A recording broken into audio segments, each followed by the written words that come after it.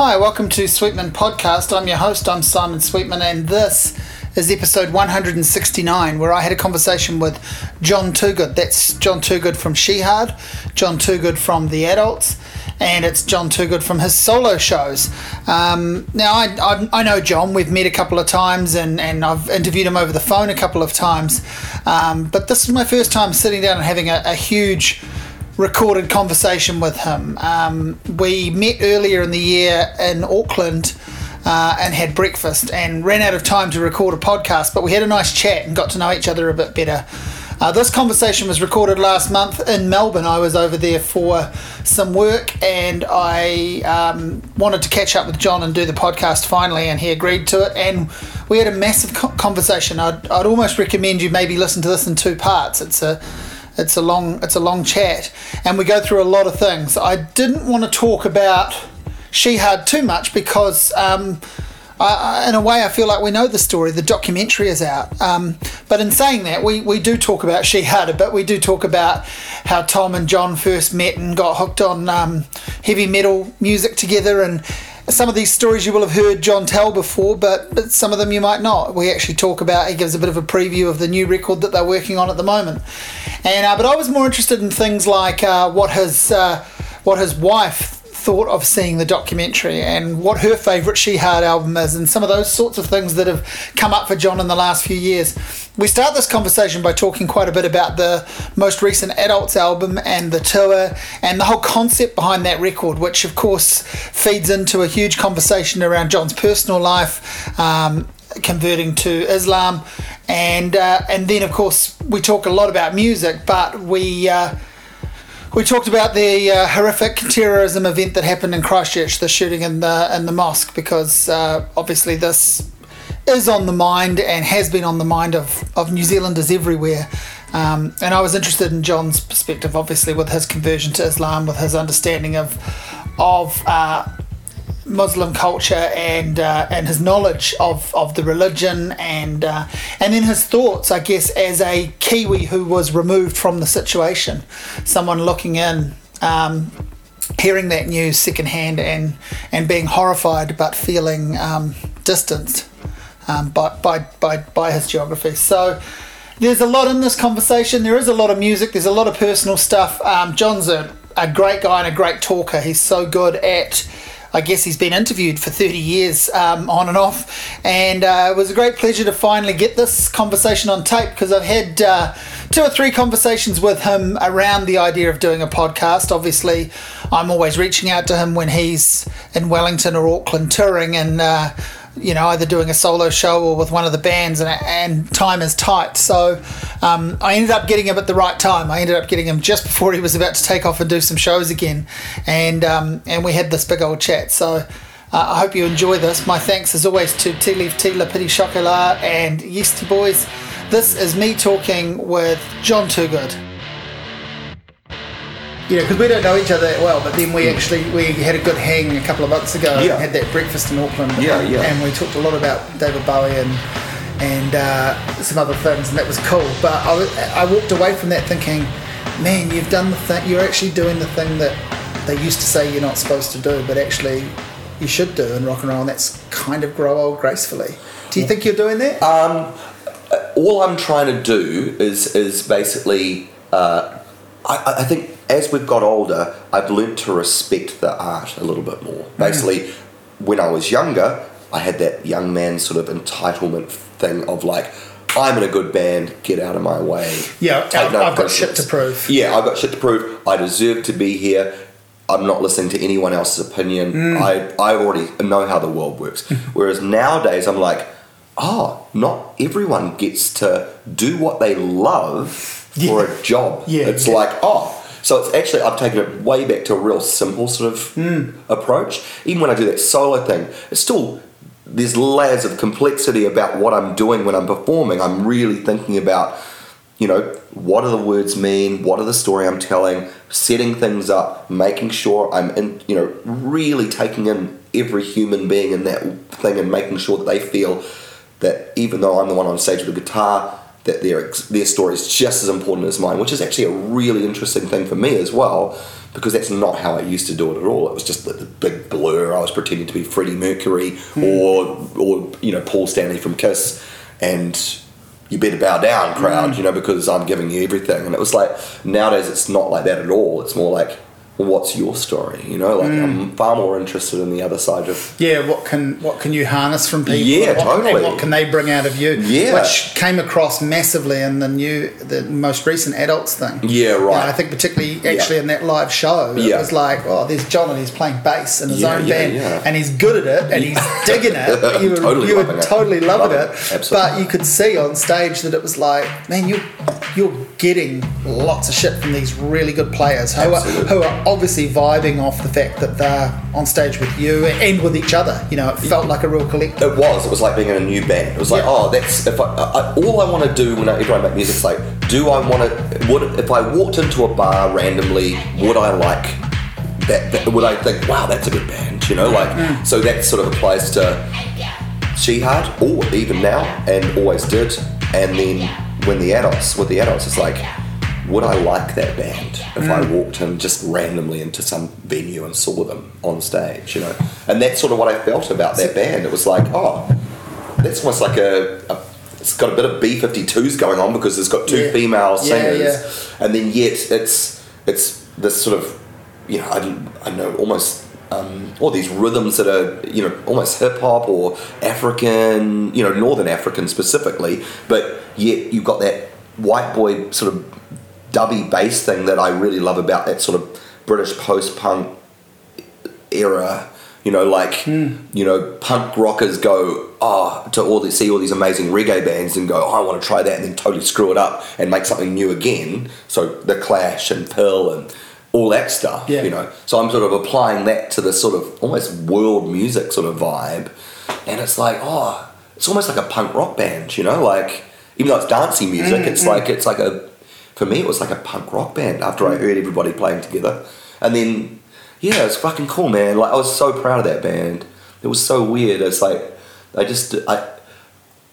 didn't know what I was getting myself into with that. So you must have been proud of that first lineup of the Adults too. I mean, it's so proud. You, Julia, and Shane. Yeah, so proud. Like, it was like, whoa. I mean, we used to play with a drum machine. Yeah. Like literally just like a band. We didn't even have a drummer. Yeah. And it was like, I'm on stage with Shane Carter. I mean, that was bizarre. I mean, Julia totally stepped up to the plate. I already knew Julia was awesome. That's why I asked her. But I asked her because she was the most versatile musician I knew, because she's got a female voice, an amazing female voice. She's a great bass player, great guitar player, can play keyboards, can play percussion. It's like she's in the band, and she played on the record, and she could cover all these different styles of music. Whereas Shane, it was just like, it's like having Jimi Hendrix playing your band. It's like that guy's definitely, he's felt what it feels like to play a magic show where you're channeling something. Other than just being a fucking,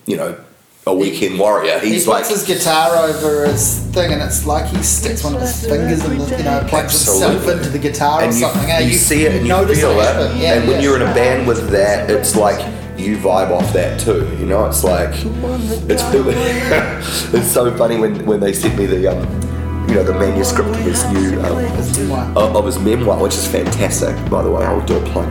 But I left the chapter about the adults till last because I knew he'd have something smart. I'm enjoying this book, and I don't want to ruin. I don't want to, because he pays out everybody, including himself, which is the great thing about Shane. And that's I really like. I love playing with someone I respect because it pulls my ego into a line as well, because it's like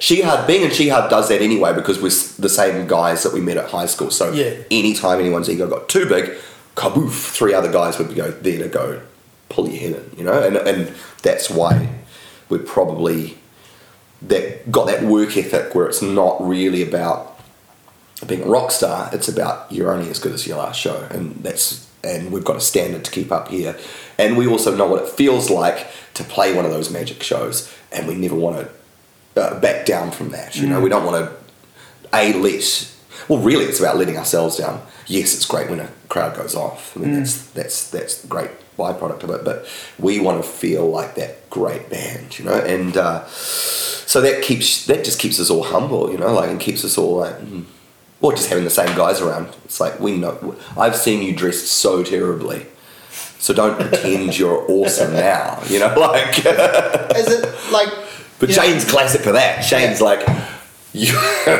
He's like even more cutting because he's like one of the coolest guys that ever came out of the New Zealand music scene, and he's playing in a band with me, and it's like so. And he's been cool multiple times across multiple iterations, and he's also he's obviously one of those guys, and you see it when you know it when you see it. It's like he's channeling something bigger than himself. When he's on a good night, or at least he's always, even if he doesn't get there, he's trying to tap into it, and that's that magic thing that you can't go to school and learn. You know, like you just have to have it. Happens a bit with left-handed guitarists too, I reckon. Yeah, they look like they're going to fall over in a really cool way. You know, So that's another thing. I've got all these left-handed instruments because I had to buy him a left-handed bass. So that he could play in the band and stuff like that. It's like, oh right, that's right. You can't just use a right. So do you just play them upside down? Like, did you? I did all the adults record on his left-handed Squire that he'd left at my house because. And what was great about that was like, I didn't know my way around it, so I was just using my ears, playing along with this, you know, Irani El Banat music, which is they're singing in different scales and normal rock scales, yet they're singing really nursery rhyming sort of stuff, really catchy. And I was going, oh. Okay, I didn't know the names of the notes I was playing. It was just like, that sounds good. It sounds crap here. I'll have to move up a fret. You know, like it was just using my ears. You know, and it was like, And I love playing bass. I love it. Yeah. It's been interesting then having to relearn it on a normal orientated bass. Go, that's what I'm playing. I'm just playing that. You know, like.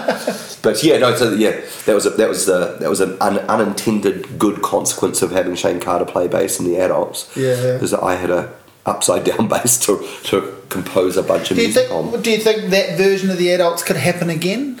I think it's definitely indicative of time and place, you know, and it's and that was definitely something I wanted to do then, and they were the perfect people to do it with, and Tiki was the right guy for that to produce that record, but it was, I mean, that whole idea of the adults was like, throw yourself in the deep end, work with people you like but you don't know, will it work, this could be disastrous. It's that real, you know, it's that thing we were talking about, you know, what Bowie said, you know, on creativity. It's like you basically, when you go to start a record, you push yourself out into the ocean, and that little bit where your feet stop touching the ground and you can't feel the ground anymore, that's where you start writing the record, and that's the only way forward, you know, and that's sort of what the adults signifies to me, you know. It's a good way for you to kind of hide in plain sight as well, you know. It's absolutely. Like it's the solo project of Jon Toogood, where it's about anyone else that you pull in, and how you end up interacting with them, absolutely, what they bring out of you, what you bring out of them. But at the end of the day, people know that it's your name attached, but so it's best of both worlds. I'm the guy making phone calls and thinking up an idea of going, well, what would it sound like if you put Lady Six over the top of a track that me and Gary and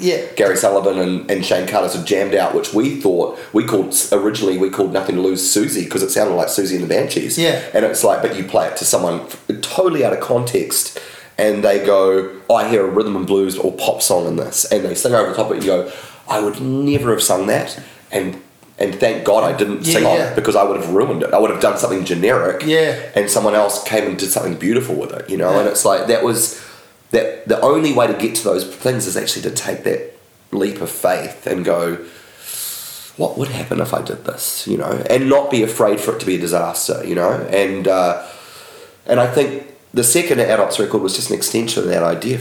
You know, like, this is not a recorded form of music that is the genesis of the music. This is music only to be played at weddings for Sudanese brides to dance to for their, you know, their groom and the female members of their family.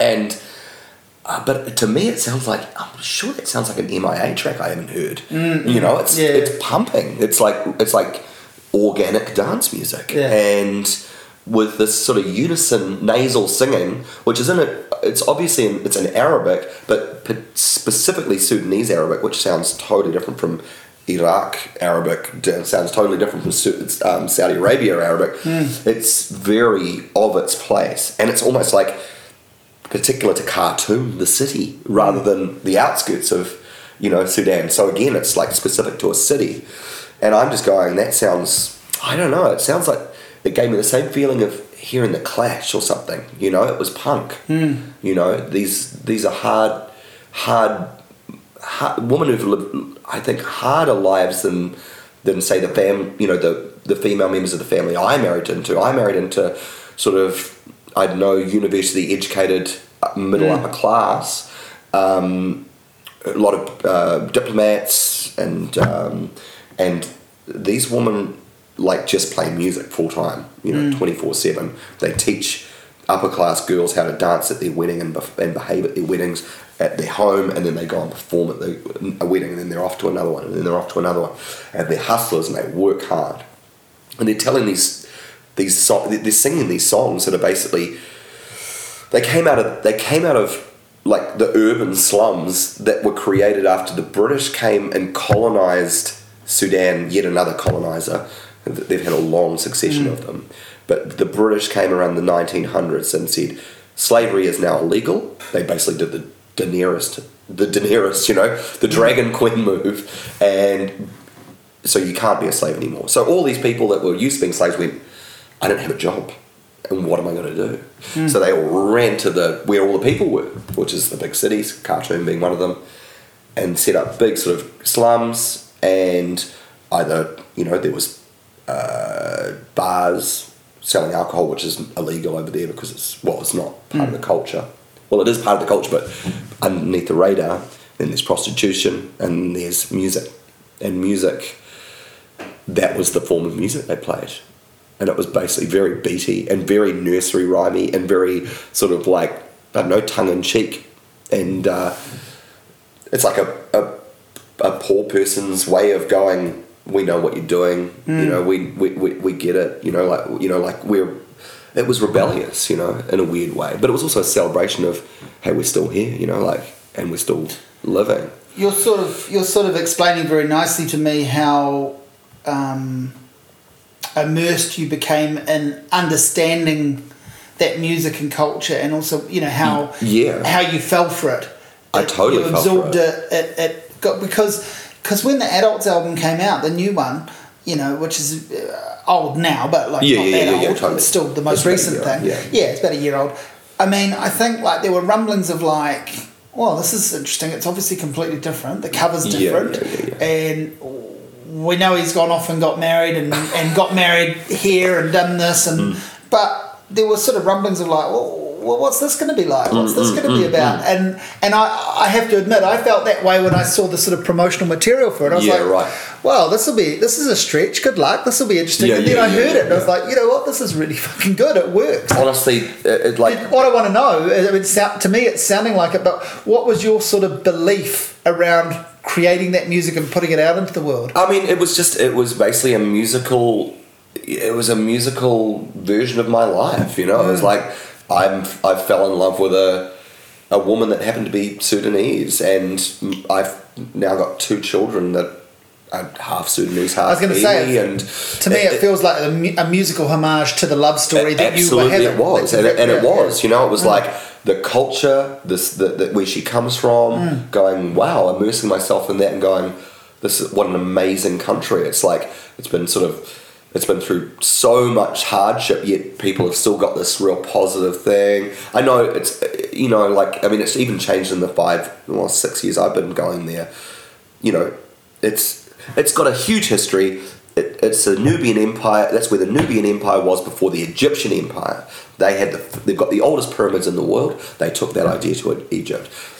They had they were one of the first big civilizations that had queens instead of kings. There's this weird thing going on there. It's amazing. And then they were the first African nation outside of Egypt to convert to Islam.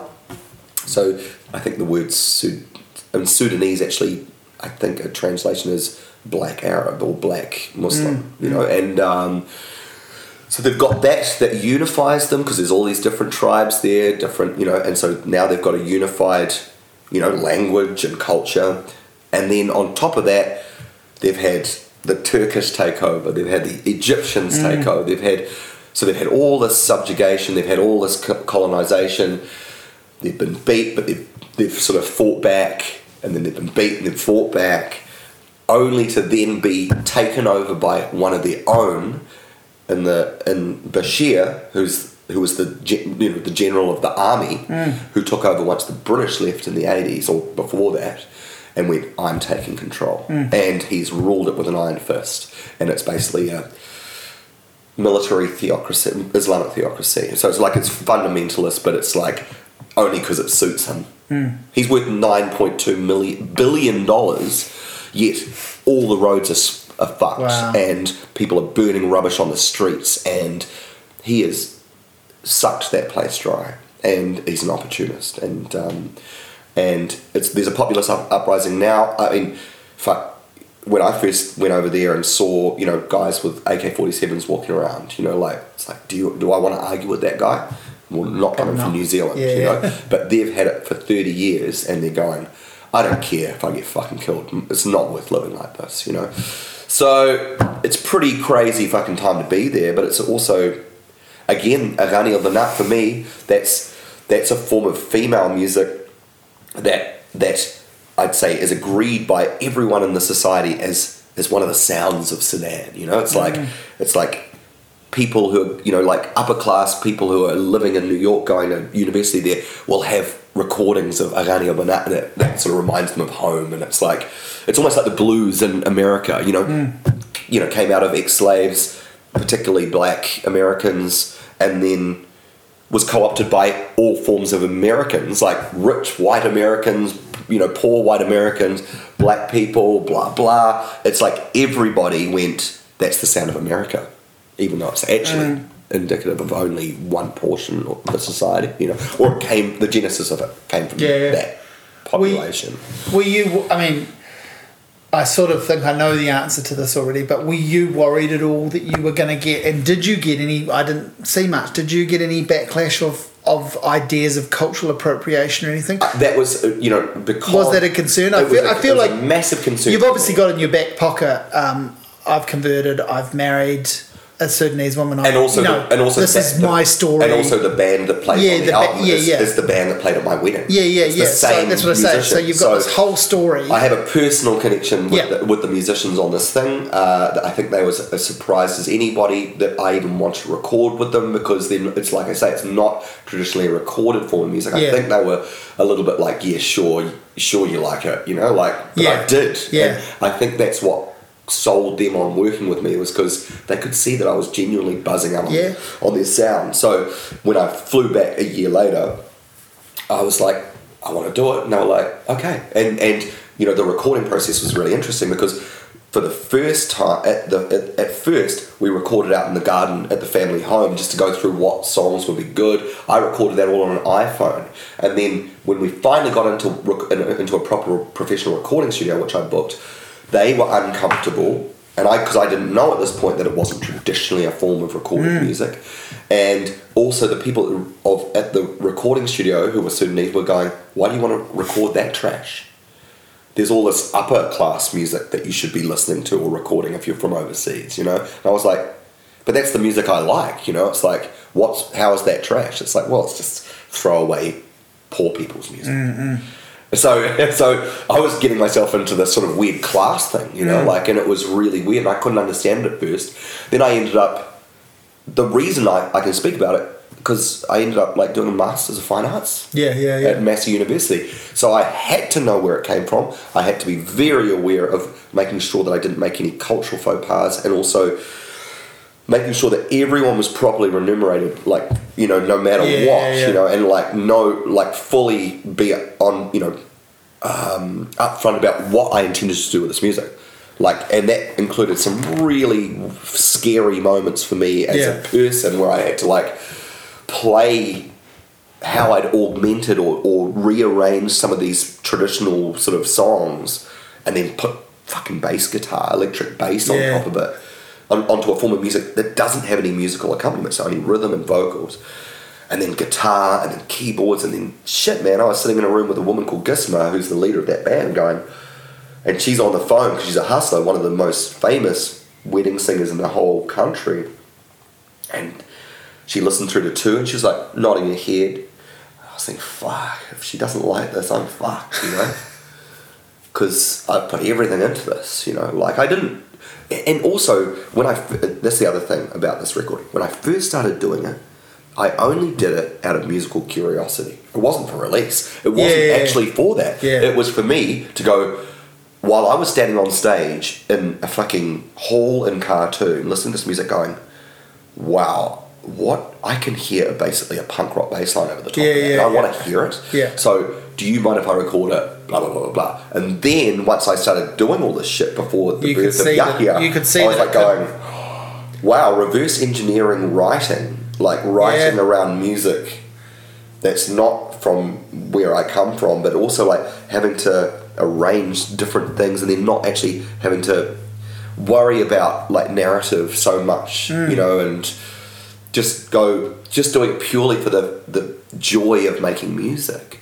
I ended up making what I consider to be really fucking strong music. Then my son was born, and then I didn't touch it for like a year and a half or 2 years because I was fucking a new parent, and like most new parents, I didn't know what the fuck just happened. It was like being run over by a freight train, and then I picked it up again when Dana's mum came out. Because Dana said, play it for her. And I was like, I played it for her and she just started dancing like the traditional dance. Yeah. And I was like, oh, you like that? And she was like, this is amazing. You know, the song comes from blah, blah, blah, blah, blah, and gave me a background of what I was doing.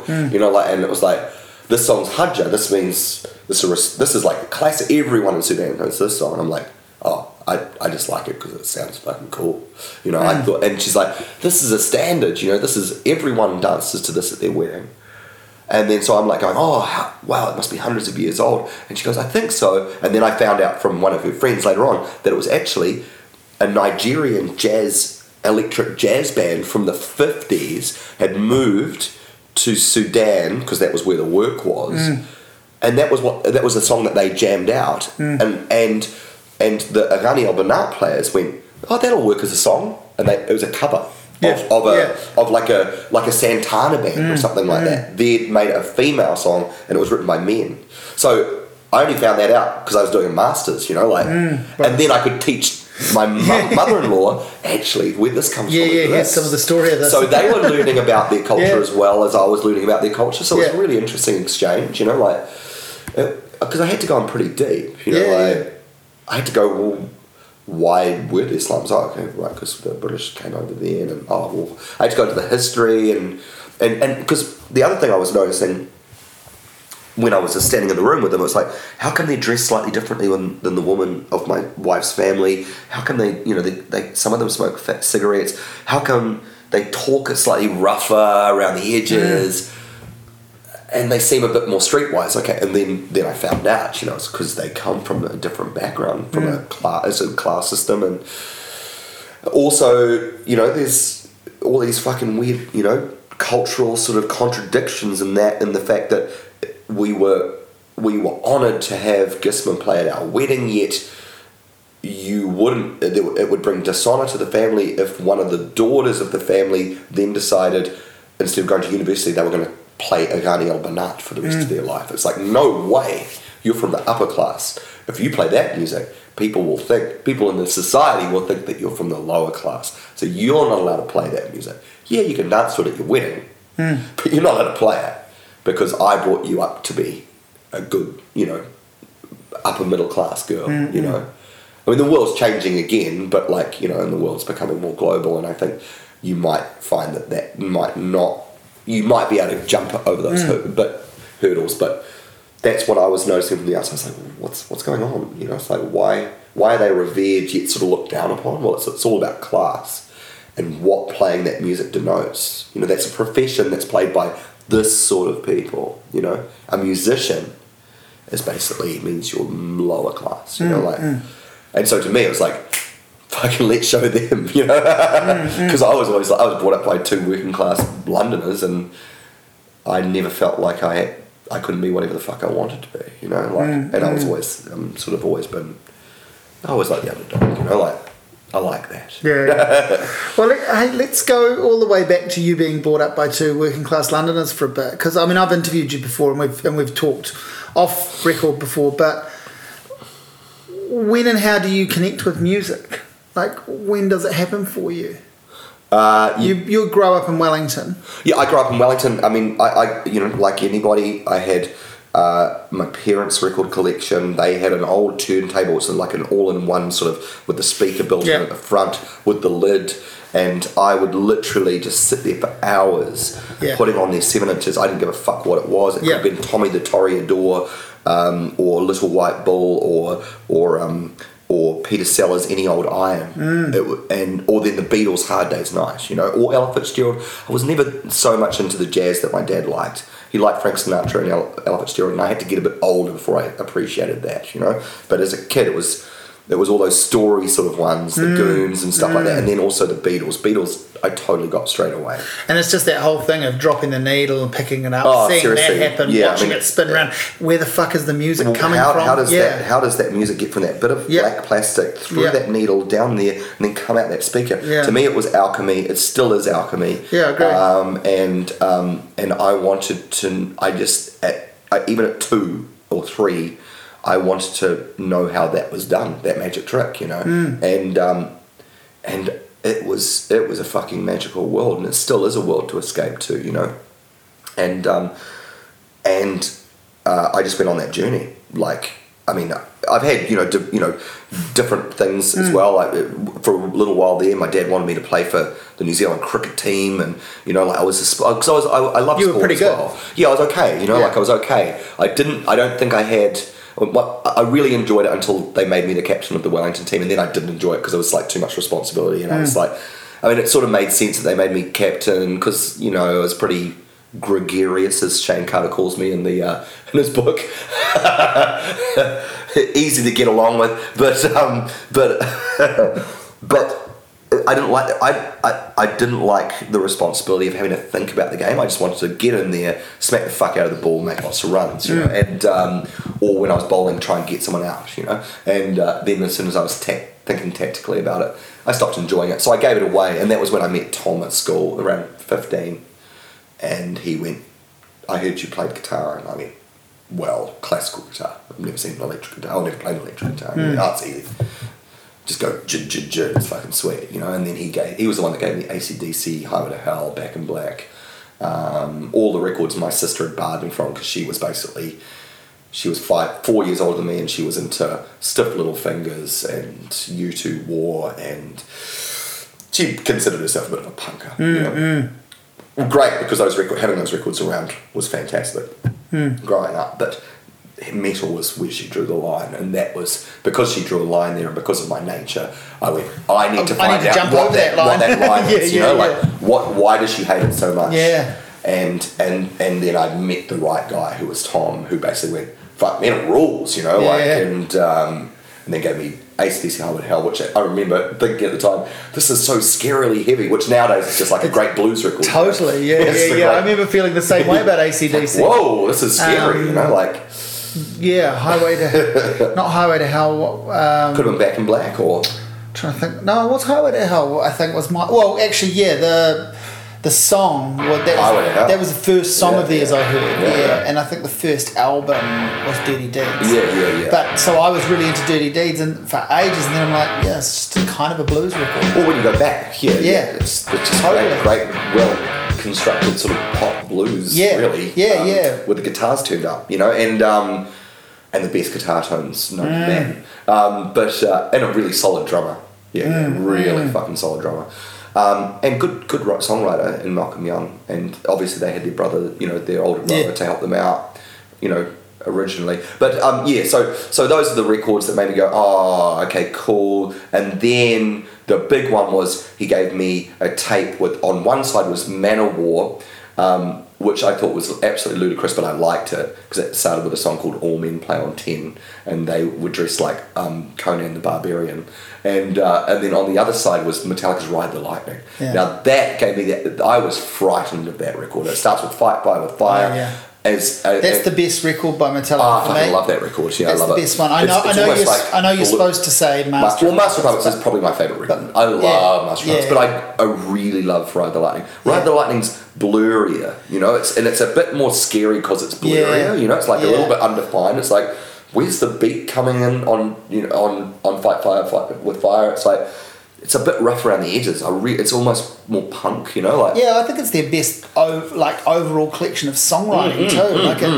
It sort of shows that these guys aren't just fucking lunkheads that riff. No, not at all. There's textures and dynamics going on in this. Yeah, and also it's got and it's got Fade to Black on it, which all us young metalers used to joke and go, oh, they played at my fucking funeral, mate. And then I was like, fucking 15 years later at Marty Eamon's funeral when they played Fade to Black, and it was like, well, you all laughed and had tears rolling down our fucking faces because it was like, he took that and ran with it, It was like, he died and then he played that fucking song at his funeral, and it was like, because that was sort of an in-joke for a while. Oh, fucking so beautiful, mate, play it at your fucking funeral, mate.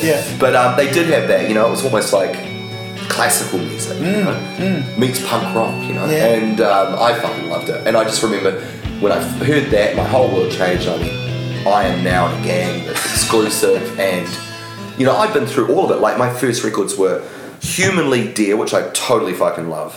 Bob Marley Legend, which everyone has because it's fucking genius. Yeah, because why wouldn't you have it? Well, it's basically one of those records it's like Queen's Greatest Hits 1. It's like, it's a better record than they ever released, It's actually... Sometimes the greatest hits is actually like a classic album. That's right. Legend's one of those records. And the Cars' Greatest Hits. The Cars' Greatest Hits, totally like that. Yeah, and even though nowadays I can easily listen to a whole Bob Marley album and just fall into it. But that was what I started off on. And then Kiss Alive 1, I remember falling in love with Kiss when I was about maybe 9 or 10 because I was also into comics, and they for me were like comic book heroes playing rock and roll. So they combined two of my loves into one unit. I mean, it's ridiculous. I mean, the music, I find it hard to listen to nowadays. Yeah, I like about 2 or 3 Kiss songs. Yeah, I think Detroit Rock City still stands up. That's a pretty solid song. Maybe Strutter. Yeah, and maybe some of the earlier stuff. Because like the live stuff, the live versions on Kiss Alive 1 are pretty fucking good. Yeah. And but they're a bit ridiculous. Yeah. And in fact, when you go back, you go, oh, Gene Simmons was obviously a Beatles fan. Yeah. And he wasn't actually that great a writer, but it didn't matter because they had all this other shit around it they were good at, like the performance was fantastic and blah, blah, blah. But I was a massive fan of Kiss, and then that's also around the time when I was learning classical guitar and going, oh, that's not what I signed up for, but that was the only teacher we could find. And I didn't do much pop music, it was just like scales and classical shit.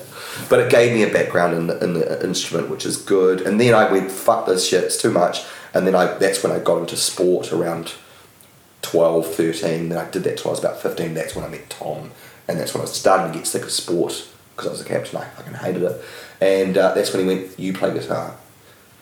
I'll teach you how to play electric guitar, and here's some records, and if they can do it, so can we, And it was things like Master of Puppets where we went, okay, they don't look like they're untouchable. They look like they're sort of, I mean, we're way dweebier than them. But they still look like human beings. They don't look like Prince, who I love. They don't look like, they don't look like rock stars. They don't look untouchable. They're just dudes. They're just people. Humans. And so that made it, that humanized the whole experience for us and made us think, well, if they can do it, we can fucking do it. Like about 1 million zillion bands around the world. And how did that belief translate?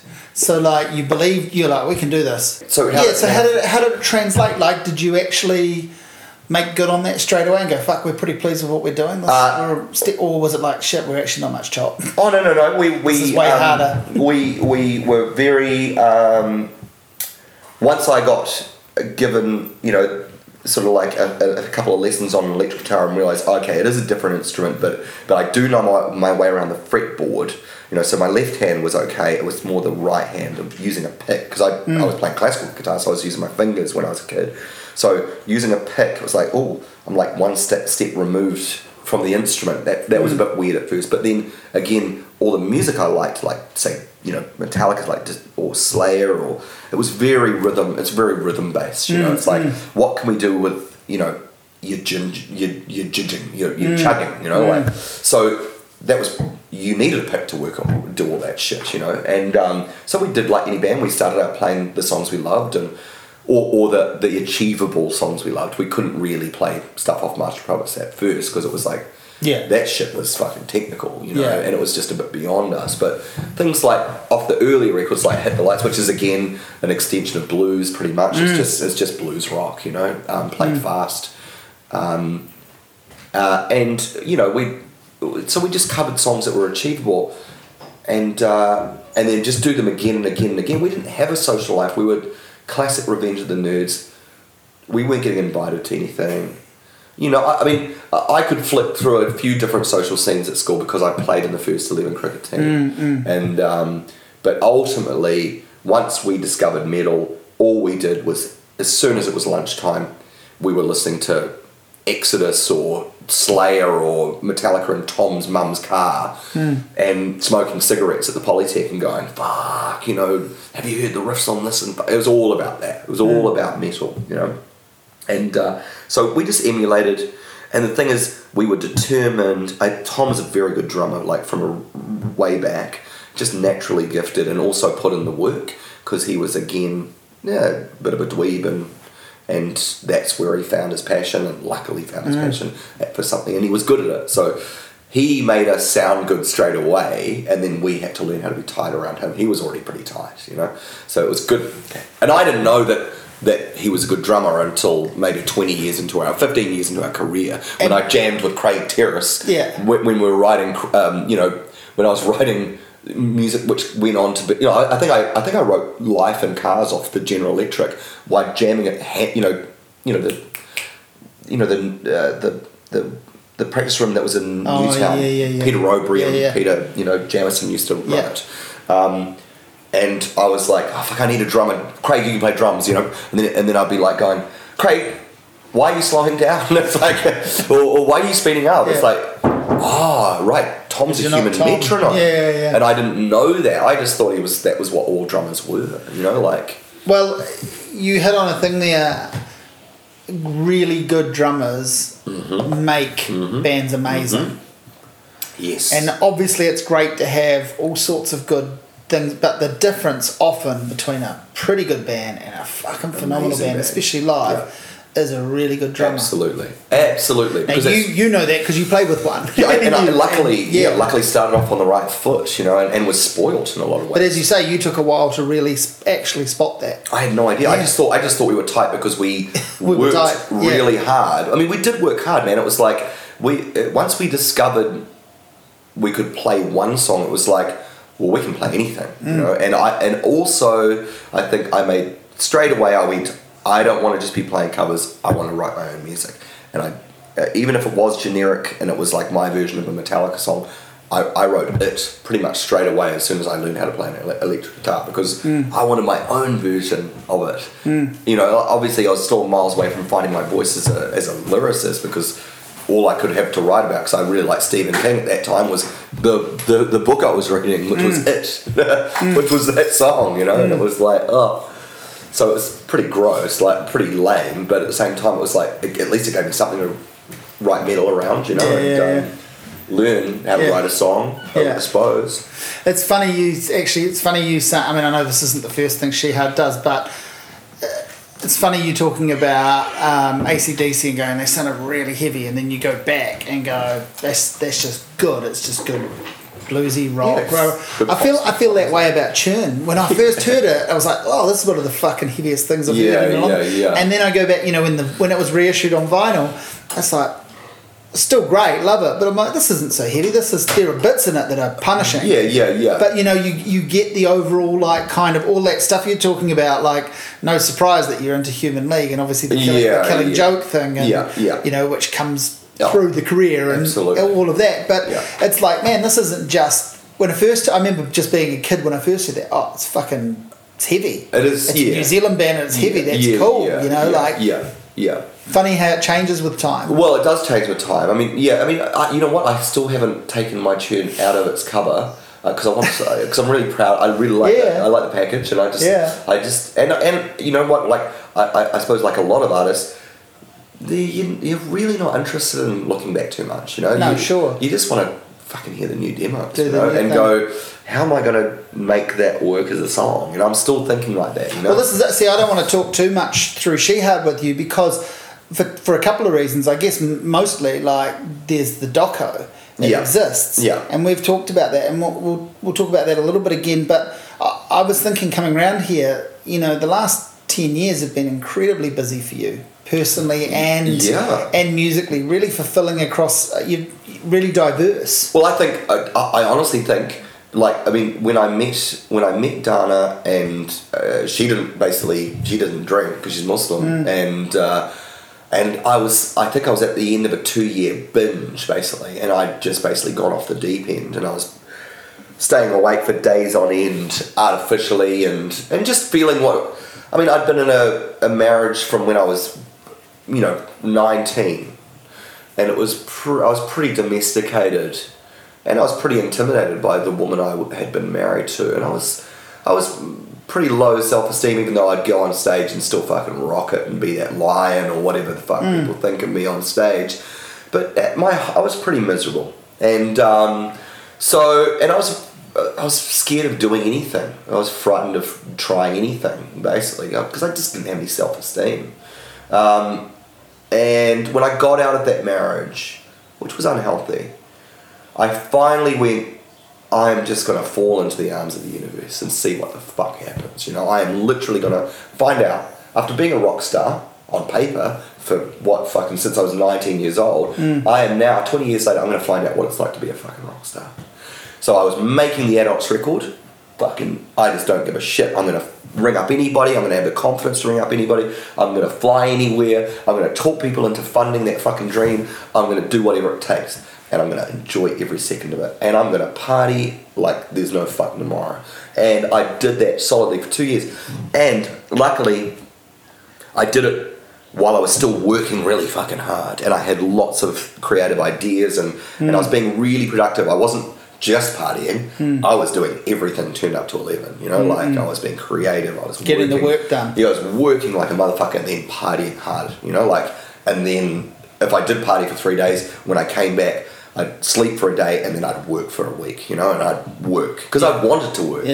I was inspired and I was working with inspiring people, and I was fucking useless trying to chat up girls. I had no idea what I was doing. I was a serial monogamist. Had no game. I had no game whatsoever. So I just lost myself in the work, and then once that happened, then things started opening up and I was making this really great record, but I was starting to get, by the time that was coming to the end, I was starting to fucking be really bored of hangovers, really bored of these inane conversations based around the drugs I was taking, and I was getting bored of feeling a bit ill, really.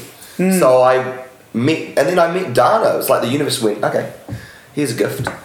Fucking beautiful woman from the inside out. Instantly felt comfortable around her, like a best mate. And I went, it wasn't so much like when I met her I went, ooh, excitement. I was more like, oh, I can finally fucking breathe out. Calm. Yeah, I can relax now. And it was weird. I knew instantly. I just knew instantly.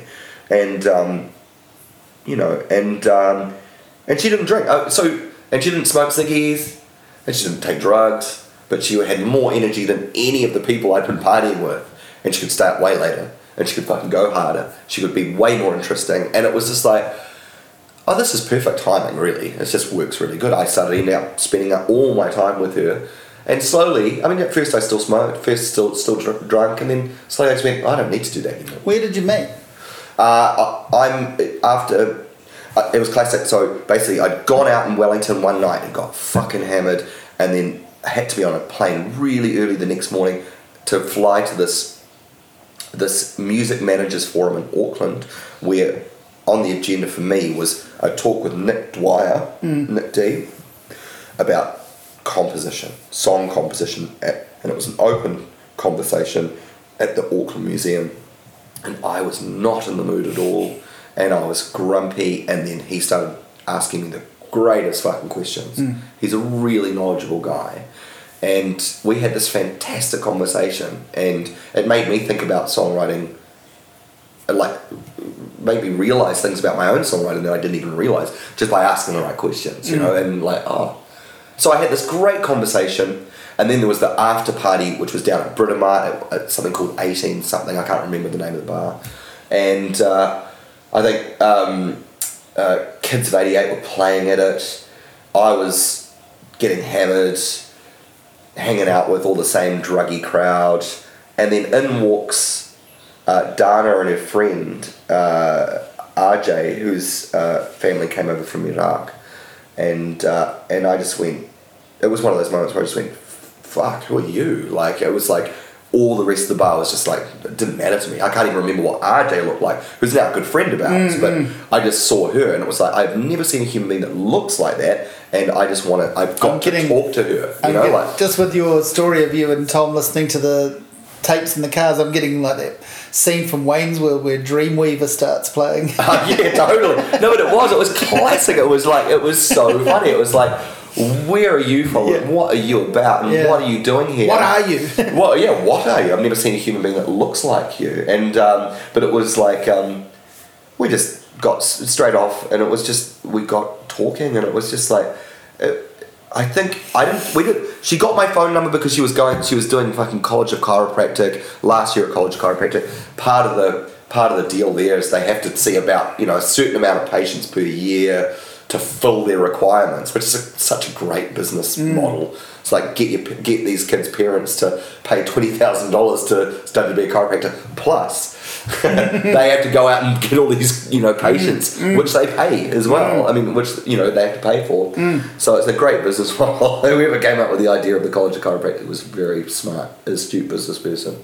But anyway, I think she saw me as a person. She didn't know who I was, which I also found extremely attractive. I was just going to say, what did she know of Jon Toogood, a rock star? She knew after she walked out, her friend RJ went, that's Do you know who that is? That's yeah. She didn't know at first. And that must have been great. It was fucking excellent. I mean, like, I really never found it attractive to be to chase people that liked my band. I never did, because it was just like instantly the game was up, you know. It was like, one note. It's just like, ugh. We were never into that. I mean, I think I tried it out maybe a couple of times on a trip to Auckland and went, ugh, that was yucky, you know, like, and I just didn't like that casual sex thing. I just found it really unrewarding and dirty and blah blah blah. So it was just not one of the things that groupies weren't a thing for us, you know. We were still nerds about the show, and we all had girlfriends, and in the end, you know, and it was like, that wasn't why we were in a band. We weren't in a band for the groupies. We weren't in a band for the parties. We were in the band to see if we could be as tight as the bands we liked, you know, and we were in a band because we wanted to be taken seriously anywhere in the world, not just fucking Auckland, Christchurch, Dunedin or Wellington or Hamilton. We wanted to be able to go to New York and fucking blitz a crowd that had didn't know who the fuck we were. And that was always the intention. And to do that, we weren't really interested in all the trappings, you know. We weren't really that interested. It was like, we dabbled, and if we had a good show, we'd do that afterwards, you know, like, but we had to do the good show first, you know, like, because that was the point. In your courtship with Dana, when do you think, I've got quite a rock and roll backstory to unpack here? We'll sit down one night and watch the documentary and see if she makes it to the bit where I call a policeman a cunt. And, you know, how is that going through your mind at any point? No, I mean, I was really honest with her. She was basically interested in me. I was interested in her. We you know, after we exchanged numbers, I remember I was making the Adults record, I was basically couch surfing. I was living at the time with Nick Rowan from the Skeptics, formerly the Skeptics, who was also Shihad sound guy, and a good friend of mine, and his family. And I remember going home that night and going, I've met a Sudanese chiropractor, and she's the most beautiful human I've ever met, But then we didn't see each other because I was busy making that record. And, it was always... And I remember every now and then I'd get a call saying, hey, do you want to come in for an adjustment? And stuff like that. I'd be like, yeah, but I'm busy. I'm flying to Melbourne. Sorry, blah, blah, blah. And it just went on and on and on. And then we sort of didn't see each other. And then the Adults record was finished. And then I played an in-store at JB Hi-Fi down Queen Street in Auckland with me, Julia, and Shane and the Machine, and it was the first time we'd ever performed live after rehearsing, and we were shitting ourselves and going, I know we've got good material here and blah blah blah, and I think we played good, but that was the proof. And it was classic because in a week leading up to that, she'd Facebook message me and I said, hey look, I can't come in, but I'm playing this thing, if you want to come along we could catch up afterwards, And she came along with her friend Steve, who was also at the College Chiropractic, but she missed the whole show entirely and arrived right at the end when people were queuing to get their records signed, and she queued up and I went, oh, you came? And she goes, I missed it, blah, blah, blah. But I heard it went well, and I was like, yeah, it went well. Hey, we should definitely, catch up. And we, it still had that really good natural rapport, and I was saying to, Julie, saying, oh, that's the Sudanese guy. and then anyway, long story short, I went home. I'm sitting having dinner with Nick and Ange at their house and the kids, and they were watching Channel 3 News, and on comes a thing with David Farrier, because I knew David Farrier had been there, and he's interviewing Dana. And she's lying because he goes, so what do you think of Jon's new approach? And she went, oh, I thought it was fantastic. She hadn't even seen it. And I just instantly turned to Nick and Ange and went, that's the Sudanese chiropractor. So he just grabbed her like a vox pop thing? Well, she looks good on camera, and she's beautiful. And it was a vox pops, and it was hilarious because I called her and went, I'm just watching you lying on television. And it was classic. She goes, well, what was I going to say? No, I didn't see it. And within a week, we were basically having dinner at some, that sort of classic Chinese place in Kingsland, which is just down the road from the, where everyone fucking rehearses and stuff. And it's I can't remember the name of it, but I knew the food was good. And it was classic because I went to pick her up and she just looked so beautiful, and it was just I took her to this fucking Chinese restaurant which is known for its great food and its really rude service. They just get you in and they get you out because they need the table, and I remember them everyone looking at me and Dana walking into this thing and going, hey, that's Jon Toogood, who's that, and it was just I was so proud because she's the most fucking beautiful thing I've ever seen, plus it was just it was such a weird feeling, and I just knew that I wasn't going to blow it because that was my best mate, so I felt confident in that way. But she asked me lots of questions what's your story? And I was just fucking completely honest with her. What was the point of hiding anything? I was like, I play music, that's my life, that's what I do. I've been previously married, I've got a stepdaughter, blah blah blah, and this is what I've been, I do this and do that. I remember you saying she likes the Pacifier album. She does. Because when I said to you when I caught up with you in Auckland, I said, I've just listened to the Pacifier album again for the first time in ages, and I'm like, man, I'm totally leaving that album off the hook. If you strip away any of anyone's problems around name changes and stuff, and for an album of that era, it's a great bunch of songs. Yeah, it is a good. I mean, it is a good bunch of songs. It's got a lot of baggage. So it comes with a lot of baggage when I listen to it. But I must admit, when she stuck it on, and because we were driving up to Otaki once with my son and my mother, and we were going to see my auntie And she stuck it on, and I remember hearing Just a Shadow in that initial riff, like, fuck, we were on a roll there, man. It's like, that's a good riff. Because I knew Run was good, because we've always had that set ever since we wrote it. Because it's a solid fucking tune. And I knew Comfort Me works. But there was all these sort of weird songs like Everything and stuff like that, where it was really dabbling in rock radio land. Which I co-wrote with a classic, American writer, and Bulletproof, which again was one of my least favourite songs that ended up being a single, which we, spent the equivalent of a fucking house in Invercargill on the video by basically having a guy who made one random Michael Jackson fucking video so he could demand this certain amount of money. All this great catering, and they basically filmed us in a room in like a green screen room in fucking downtown Manhattan, and then superimposed us into a computer generated warehouse space rather than just fucking sticking us in a warehouse space and filming us. It was that ludicrous and that ridiculous. I think the best thing I got out of that day was watching Phil get absolutely plastered, and we were up on the 10th floor of this fucking building and watching him going, I'm fucking getting my money's worth. I'm literally throwing all this furniture out of this fucking window on the 10th floor in Manhattan, and not killing anyone. He made sure that there was no one underneath, but it was ridiculous. But I mean, so it's got those, and the name changes. There's so much around it. It's so fucking loaded, that record.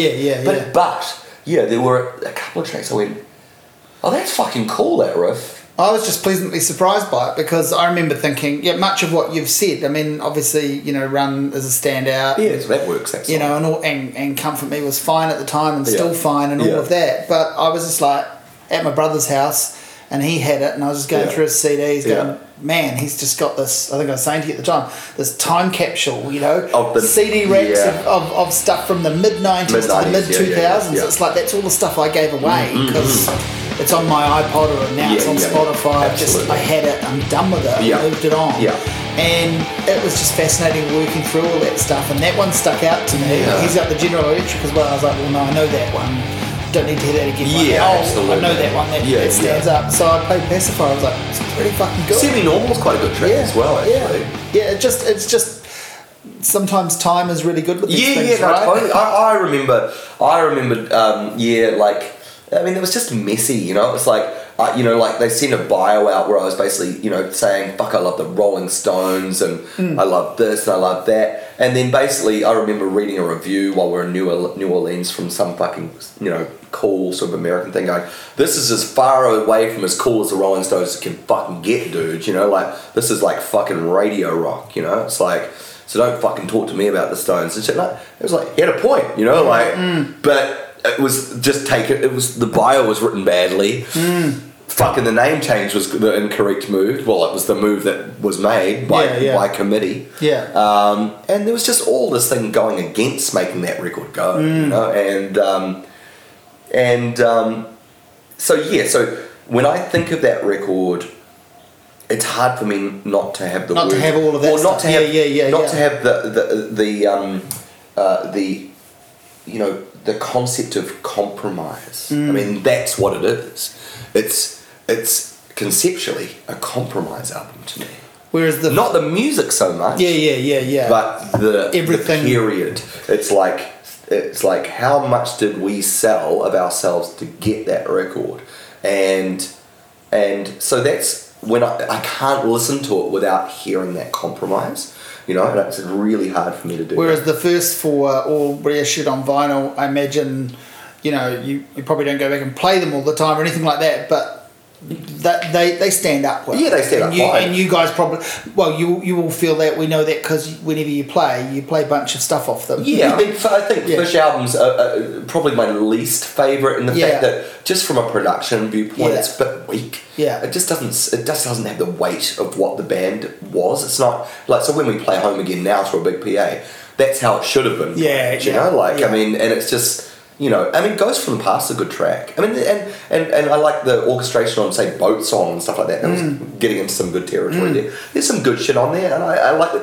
I wouldn't change that record for the world because it got us to the General Electric. You know, it was like we needed to do. Well, that's it. Those 4 records, Yeah. you can see them as stepping stones. Absolutely. Like each one leading on from the other. Yeah. Band getting bigger and bigger. Sonically. Yeah. Songwriting evolving. Yeah. Just everything that should happen in a band, really. Yeah. Across 4 or 5 albums. Well, nowadays I don't think bands have the luxury. They don't have the luxury. Yeah, they've got to come out of the blocks. They've got to be General Electric first up. Yeah. And then follow that up with a fucking huge bang. Well, the first song they've got to release has got to be Home Again. Yeah, yes. You know, actually. And that's how it works. Yeah. There's no artist development so much. Or there is artist development, but it all happens before they release that first record almost. You know, it's like, you know how Lord was found years before and they developed put in a lab. Yeah, they put her in. Yeah, they worked her with different songwriters. Fucking finally, they paired her with the right person. You know, and it's like that stuff goes on behind the scenes. Whereas in the olden days, it's like you just released your first record and got out on the fucking road, man, and then you just learned your chops. And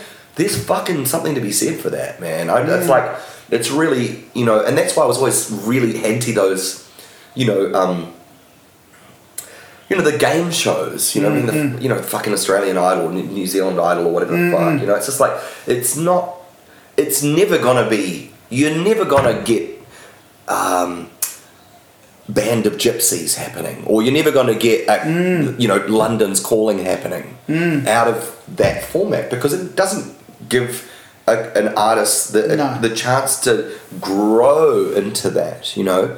It took, you know, how many albums? It took a few albums for the Clash to get to London's Calling, you know, like, and I'm not saying those records before aren't great. They're really good, but London's Calling is a fucking masterpiece, and they had to learn to get to that point, you know. And it's like I love masterpieces, you know, and I like bands that get to that fucking thing, or an artist, you know. It's like, but you have to have the journey before you get there, you know, in a way, I think. I mean, Bob Dylan's first record was okay. It's the second record that's really good, you know, like what a batch of songs. But I mean, he did a lot of journeying to get there, totally, you know, and he's a freak of nature. Yeah. I was listening to that broken record podcast.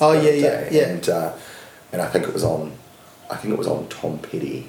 Or it was Gladwell talking to Rick Rubin about the Wildflowers album, and he's talking about how Tom had told him that Bob didn't actually know where those first 3 records even came from, or you know, when he's like on a roll, he's like, I didn't write those records. Yeah, they just happened, you know, like, and I will never be able to recreate that. You know? But he was on the journey, you know. He was gathering songs. On the journey.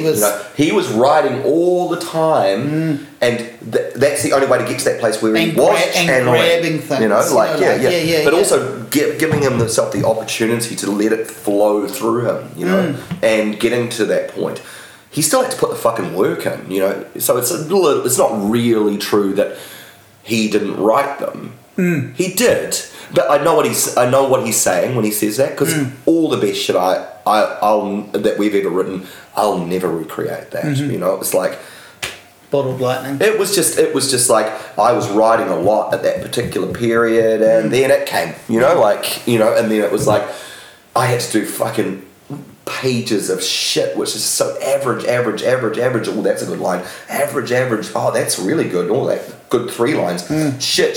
Oh, that's what I was meaning, you know. And it was like, but I had to scrape away those layers of my ego, which has got a pretty fucking limited vocab, to finally get to that point where I go, oh, that's my soul fucking talking, you know, like, oh, that's how I wanted to illustrate the point that, you know, we should actually probably respect each other a little bit more, you know, or you know, just simple shit, or the answer to happiness is not going to be found through a fucking new television set. Even though I do enjoy that, you know. It's like, but you know, that deep, profound piece, you know. Yeah. So all of that is a really long answer to when did you show your wife the doco? I think we were just hanging out one day, and it was like, it was a rough cut that we all had to look at, and Yeah, we watched it. It was fucking hard for me. Well, how was even outside of that? Like, how was it for you? Oh, seriously, like I remember getting flown over to Wellington and sitting in a small theatre with, you know, Sam Peacock, the director, and the guys from the film company. I can't remember their name.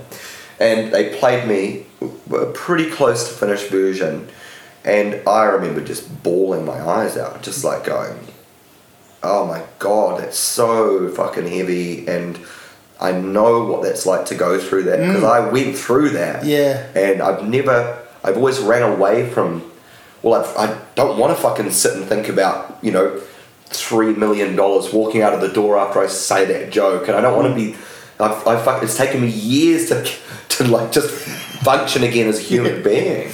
Yeah. Or to be able to look my bandmates in the eye and go, fuck, I did that, I'm sorry about that, you know, like, and just, you know, just even, you know, seeing Gerald and, you know, alive, and then seeing my father alive, you know, because he passed away around that time as well.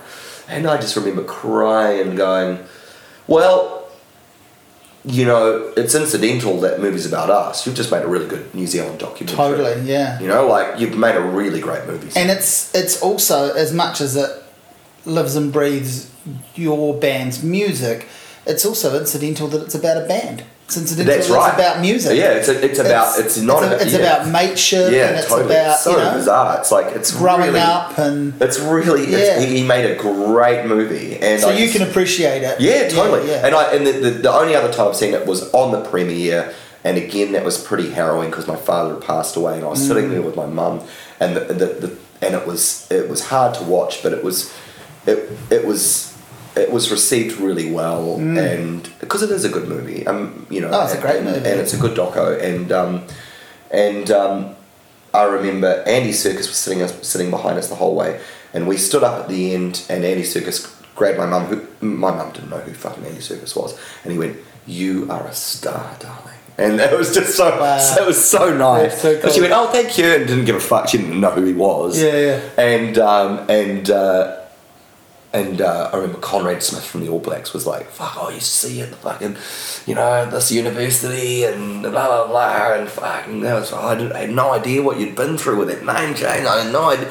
A lot of people had no idea what we'd been through. Because who fucking sits around thinking about what a band goes through? You know, they just go, oh, what's that? People like me, because it's sort of your job, but lots of other people know, that's right. They don't know the pressure that was on us, you know, like, and fuck.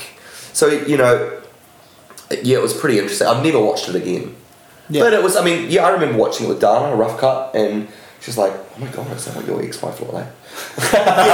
Funny what different people focus on. Completely understandable. Totally. Yeah. And also, you know, I just remember, because it was pretty emotional for me, and I mean, I think for me, mainly, it was because when I met Dana, my father was getting ill, and I remember we were falling in love, and she'd talked to him a couple of times on the phone, and also my father, after I'd been in a pretty unhappy fucking relationship for a lot of my life, and my father, who loved me dearly and was always very supportive of Shihad and my choices, had always found it really hard to watch me suffer in that unhealthy relationship.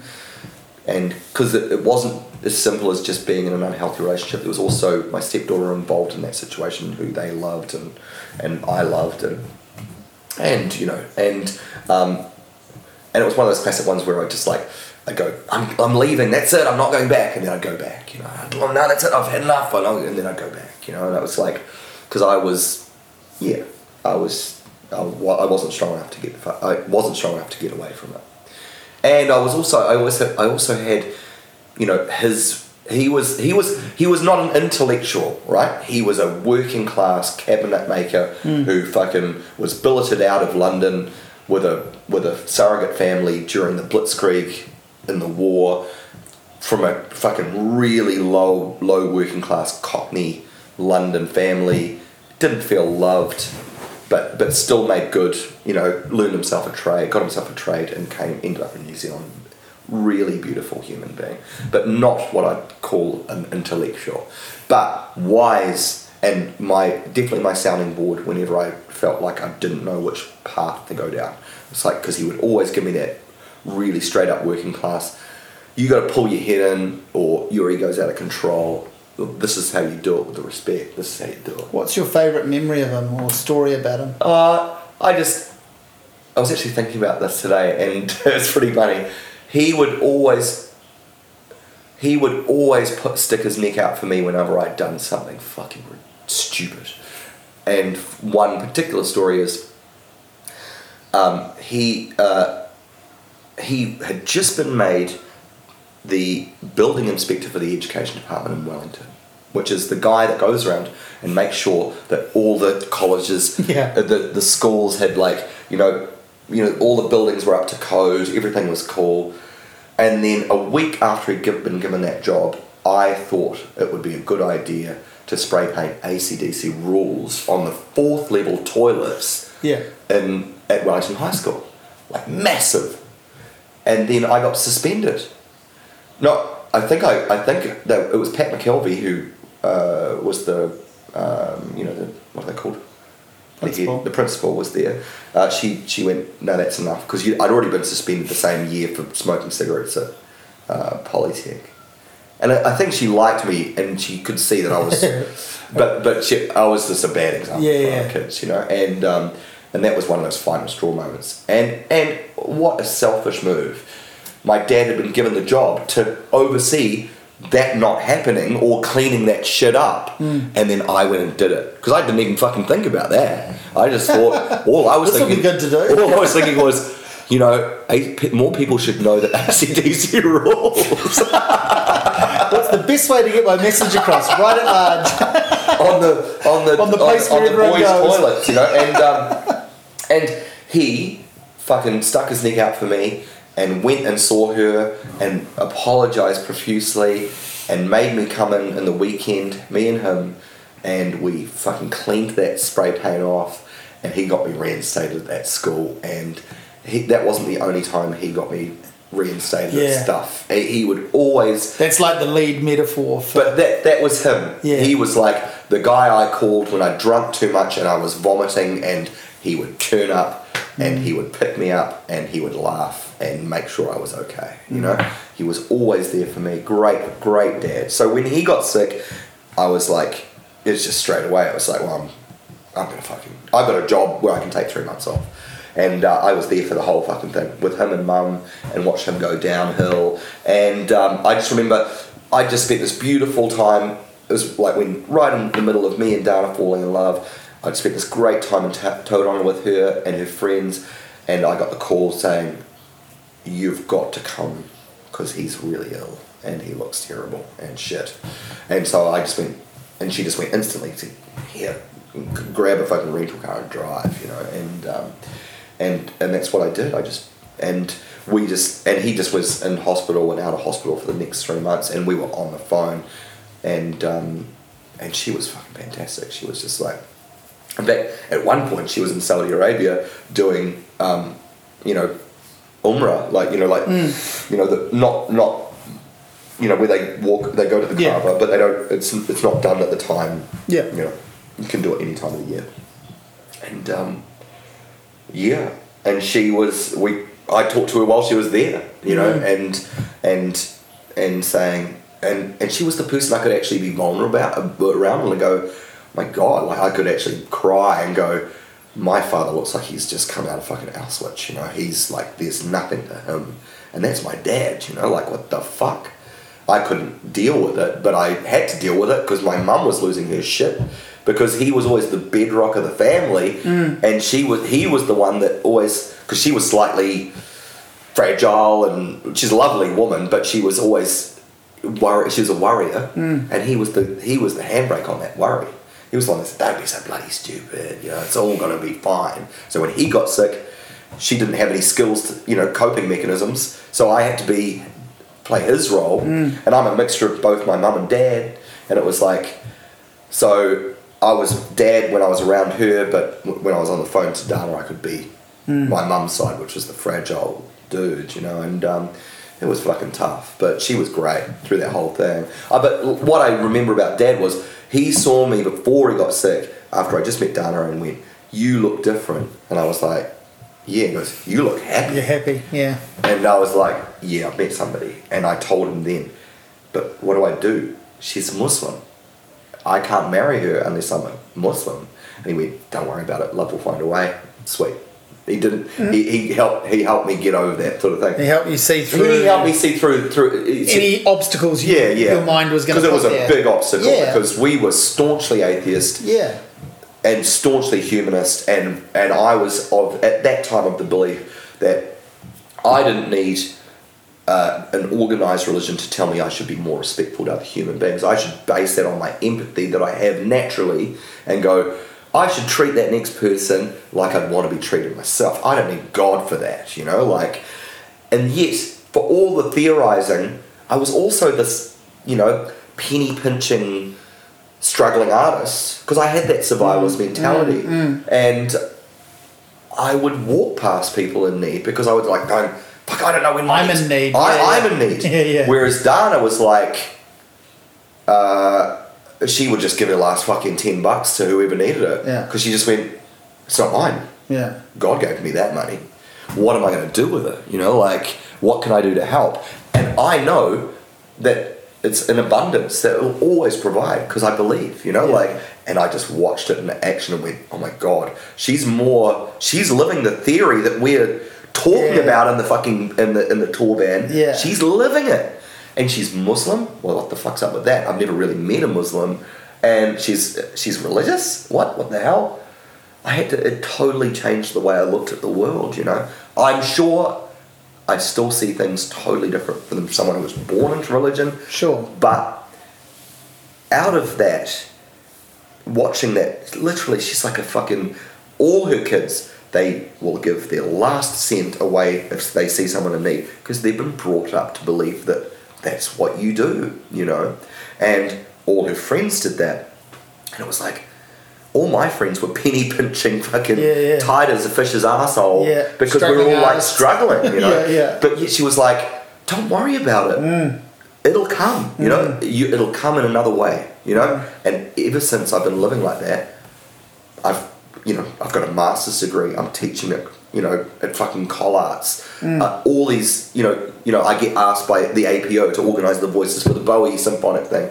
I'll do, all these things opened up to me because... Yeah, that's what I'm saying about how busy you've been, Because I'm, you know why? It's because I'm fucking swimming with the flow of the fucking universe rather than swimming against it. Because you're satisfied spiritually and well, because I'm with someone who's actually... romantically, I've got a really encouraging best mate who goes, "You're Johnny Toogood. Say yes, because you can fucking do this." Instead of someone to go, "They only like you because you're in the band. Yeah. Keep them at arm's length." Yeah.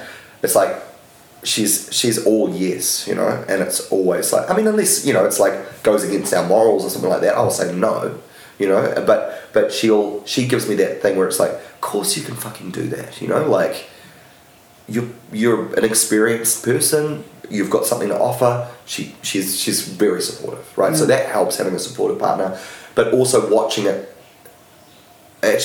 work, and by like doing it, like going, oh, if I do something, for other people, all of a sudden something unrelated comes in the other door, and it's just like, oh, right, that's how it works. It is a little bit like watching magic happen.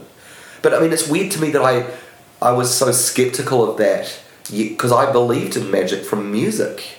Because that's not, no matter how much we study and we perform and we work, and you have to do that side of things, sometimes something just happens, like a switch, and a fucking gift is given, like a song comes, Yeah, there's a real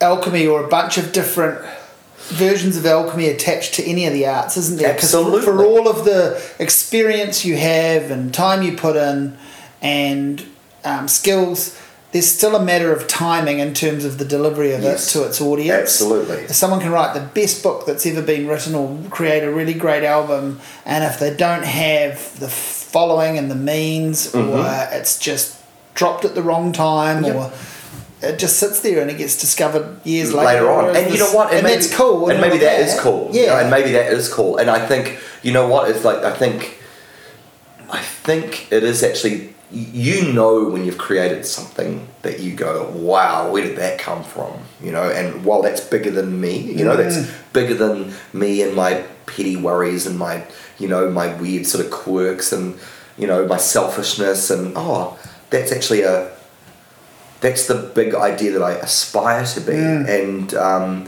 you know, and you know what, like my two of my favorite, you know, bits of music that I've created, Five Eyes by Shihad and The Adults Haja, that came when I was straight and I was not drinking and I was not taking drugs and I was praying, not praying to, I was basically saying, I remember when I was making Five Eyes, it was about, I'm fucking sick of watching inequality, I'm sick of watching injustice, and I want to do everything. I know it's just a fucking rock record, but I want to nudge the universe at least in a positive direction. You know? So I would literally say, help me fucking illuminate, let me shine a light on that fucking ugliness. Yeah. Let me shine, you know, let me, you know, let me use this fucking chance to actually illustrate some basic fucking logic about if the world's inequitable, then it's actually not good for the people who've got all the shit as well. You know, I know they may think it is, but it's bigger than them, you know? Yeah, and Five Eyes is also, I don't want to say a return to form for Shihad, but more a return to function, you know? Yeah. It's like this is what we do. This is us. Absolutely. Like being raw and rocking Yeah. and really getting to the essence of a hard rock tune.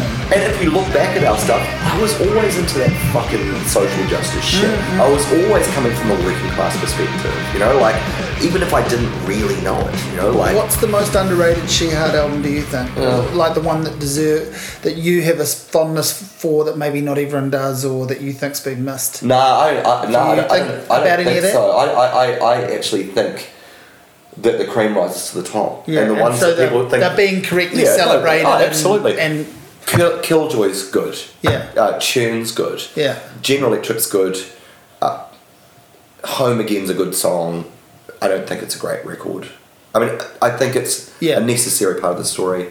I think there's moments on Pacifier which are great, but it's not, you know, it's not the best, my favourite record by any stretch of the imagination. I think our intention was sort of good on Love Is the New Hate, but I think the production's a bit all over the place. And some of the lyrics are pretty clunky. And then Beautiful Machine, pop record, usual fucking Shihad thing, heavy record, pop record, heavy record, pop record, you know. Yeah, there's some interesting tunes on that. I don't mind One More Here, the Other. I think it's quite a good pop song. Yeah. And then Ignite is like the closest I get to, like, that's just a blur, that record. That's like, it's like I can't even count it. It's like, when I heard it the other day, I was like, ooh. It's like, I didn't really, it's like, did we think that was worth releasing? We were obviously not focused, you know. And that's, I think, but thankfully, I mean, Sleep Eater's not bad to play live, I think, maybe as a song. I remember, and that was me working out how to use Ableton. I wrote that like as a new audio track. It was an electronic track, which I went, that might work as a metal song, you know? And it sort of does, you know? But I think it's that was like a classic thing of like, we're spending far too much time sitting around, experimenting, but not really getting anywhere. And we've got our own studio space in Tom's studio, and we're sort of answering emails and going and getting sausage rolls, and we're not taking it seriously enough, you know, too lazy. And then I think there's nothing between that and Five Eyes, eh? Yeah, no. Basically, me converting my father dying Adults record back in touch with it. The magic bit again.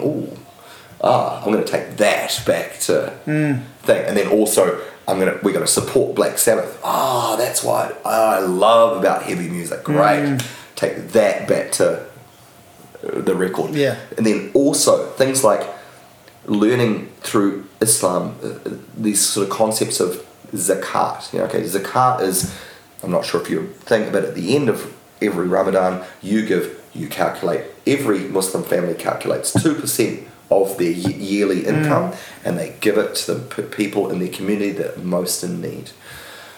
So it's a sliding scale sort of thing. It's tax, but you get to say, that you look and you go, who's the most in need? It's part of my faith to give 2% of my income. Now that's what's great about it is, if you're poor, that's not actually that much, and it's not going to fuck you up. You're still going to be able to feed your family, If you're rich, it means that's a really good contribution to people who need it. It's also not that much to take out. But it's also not that you're still going to be able to fucking live. Yeah. So it's a really nice system. Yeah.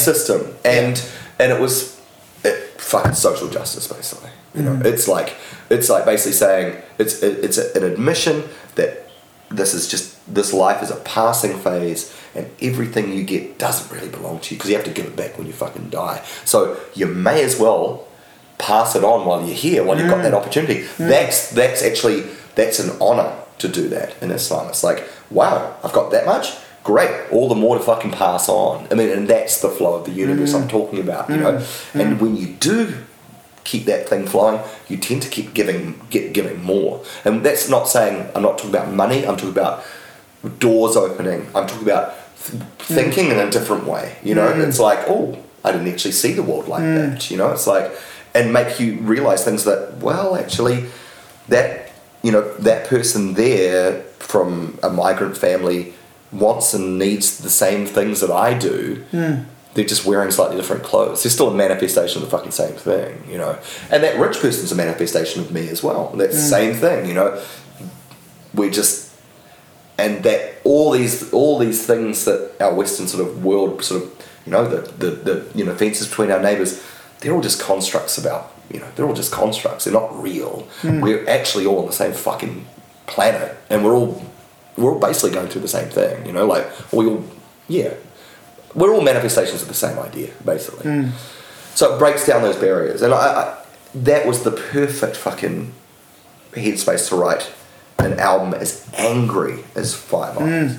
It's channeled anger. Even though what I just sort of talked about sounds like hippy dippy stuff, it actually makes me go, well, that's not being reflected in the world I'm seeing. In fact, if anything, it's going the other way. So I'm going to fucking be angry about that, because I can see that maybe with a little less inequality, everyone could be happy, not just...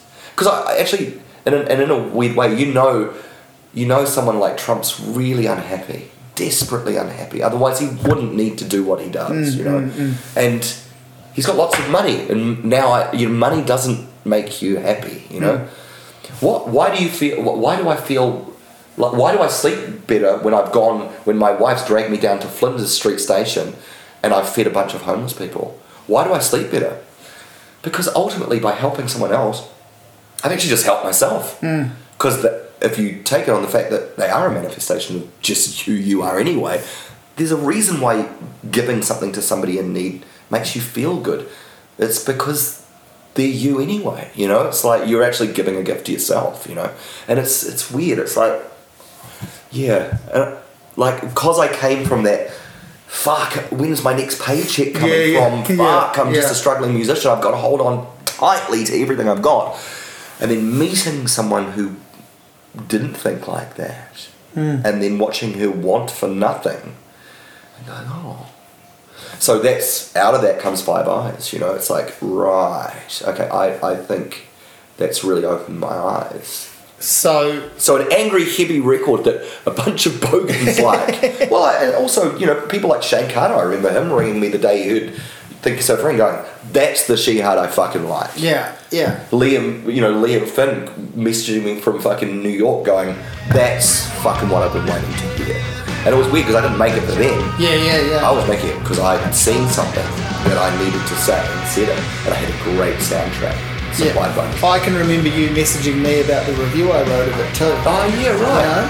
Because I probably said something like that. Like, you guys are back. You've done it. This is what I want to hear. From, where's that effect? And I can remember you messaging me and going, thanks, man. That's cool. Like, yeah, but I mean, like now for me, it's like, I probably won't listen to that record very much. Yeah, but I remember fucking listening to it shitloads when we first made it, because it was like, it's like it was the same buzz of like when we first did the demo to It's with Malcolm Wellsford, and we'd put it on a cassette and we'd put it in Tom's car and we'd listen to it over and over again and go, that's us.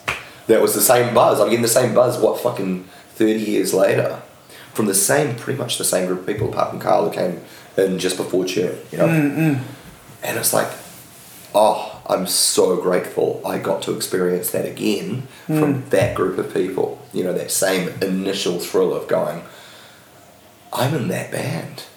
It's like, and I still get it from, if I want to get that thrill, I basically scan to the second half of Cheap as Fuck.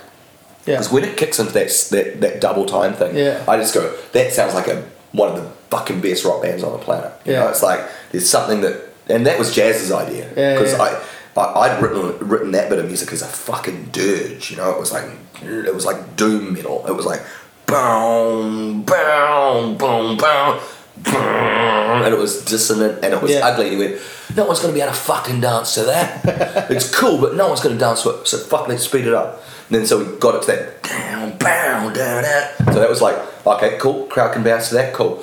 Go right. Had enough of that shit. Now let's fucking double time it. And it was like, I would never have thought of that. That's the power of having someone from the outside, who's just as fucking, well, it's probably way more genius than you are, but it's fucking batshit crazy as well. But that's what you pay. That's what you pay for that genius. It's like he's the right shade of batshit. Batshit crazy. Well, he's still on the good side of the force. That's sort of and he's he still likes human beings. He's got and he's got a track record and an ability. Absolutely. Well, he pointed out to us while he was producing that second record, was like, you realise that you're the only other rock band I've ever produced, apart from Killing Joke. Yeah. All the other shit is classical symphonic music. And So you count yourself fucking lucky. And I do count myself lucky. I listened to those records. My brother and sister had those records when I was growing up. They're part of that British fucking side of my musical taste.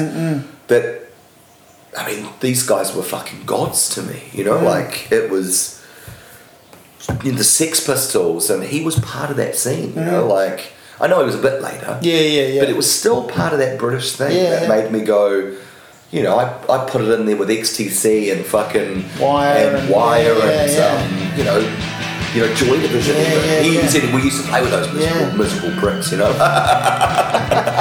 As much of a part of it as Paul Stanley or like fucking Iron Maiden was when I was a kid. So new Shihad album? Yeah, and in fact I just got back from Apollo Bay.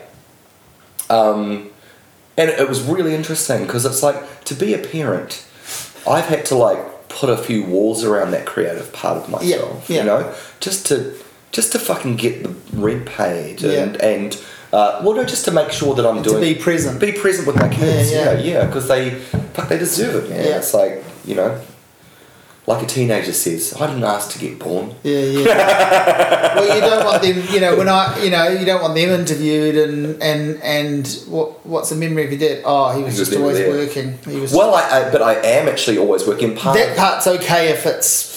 they get to see you. I don't. Unlike when Anaya was young, my stepdaughter, like I would be in Berlin for 6 to 8 months. There's none. That's not going to be happening now. When I go away, it's like a week at the max, and then even that's a strain, So I've been a little bit out of touch. I mean, I managed to make it the Adults album, which again, it's like I say, it's like that for me is up there with Five Eyes. I think from a creative perspective, I feel like I'm fucking, onto something with those two records. It's like, and they're made straight pretty much, like I'm very present in mind when I made those records. But I've done a pot test with both of them, which is what we've always done. It's like, smoke a joint, does it still sound good? Good, that's good. It's important. Music should sound good when you're stoned, and those two records definitely sound good when I'm stoned, and And that record again is as much of a critique of fucking the world we live in as Five Eyes is, except it's a celebration of the world as I'd like to see it, you know. Whereas Five Eyes is a critique of the critique of the world that is, you know, like Haja is the world as I'd want to see it, you know, like or is how I actually do see it now, yeah. But that world comes crashing up against the Fraser Annings and the you know, and the realities of some angry fucker going into Christchurch Mosque and doing what he did, you know, and that's, I think, I mean, it's fucking what I mean. The stuff we've written is heavier than even Five Eyes. It's heavy, right?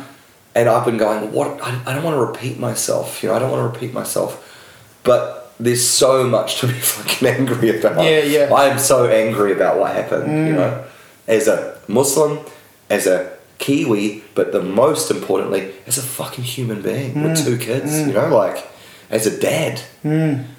It's like, fuck that being the world that my kids are growing up in. No way, you know? Because that's the attachment of a few of us, and then people older than us have, is this idea of the world wasn't like this when we were younger, but it's like, well, there's always been war, and there's always been atrocity. Yeah, and there's always been racism. And there's always been racism. And there's been, and that shit's been bubbling to, you know, to create this kind of volcano. But we've been taking those incremental steps to make it unacceptable to be a fucking sexist dick or be a racist dick. It's like we've been chipping away, going, the reason, you know, there's a reason for implementing political correctness is so that people who never had to used to live in these big cities together, now we're all living in these cities together. It's about finding a common fucking, you know, the commonalities between us rather than the differences, so we can fucking all survive and live side by side.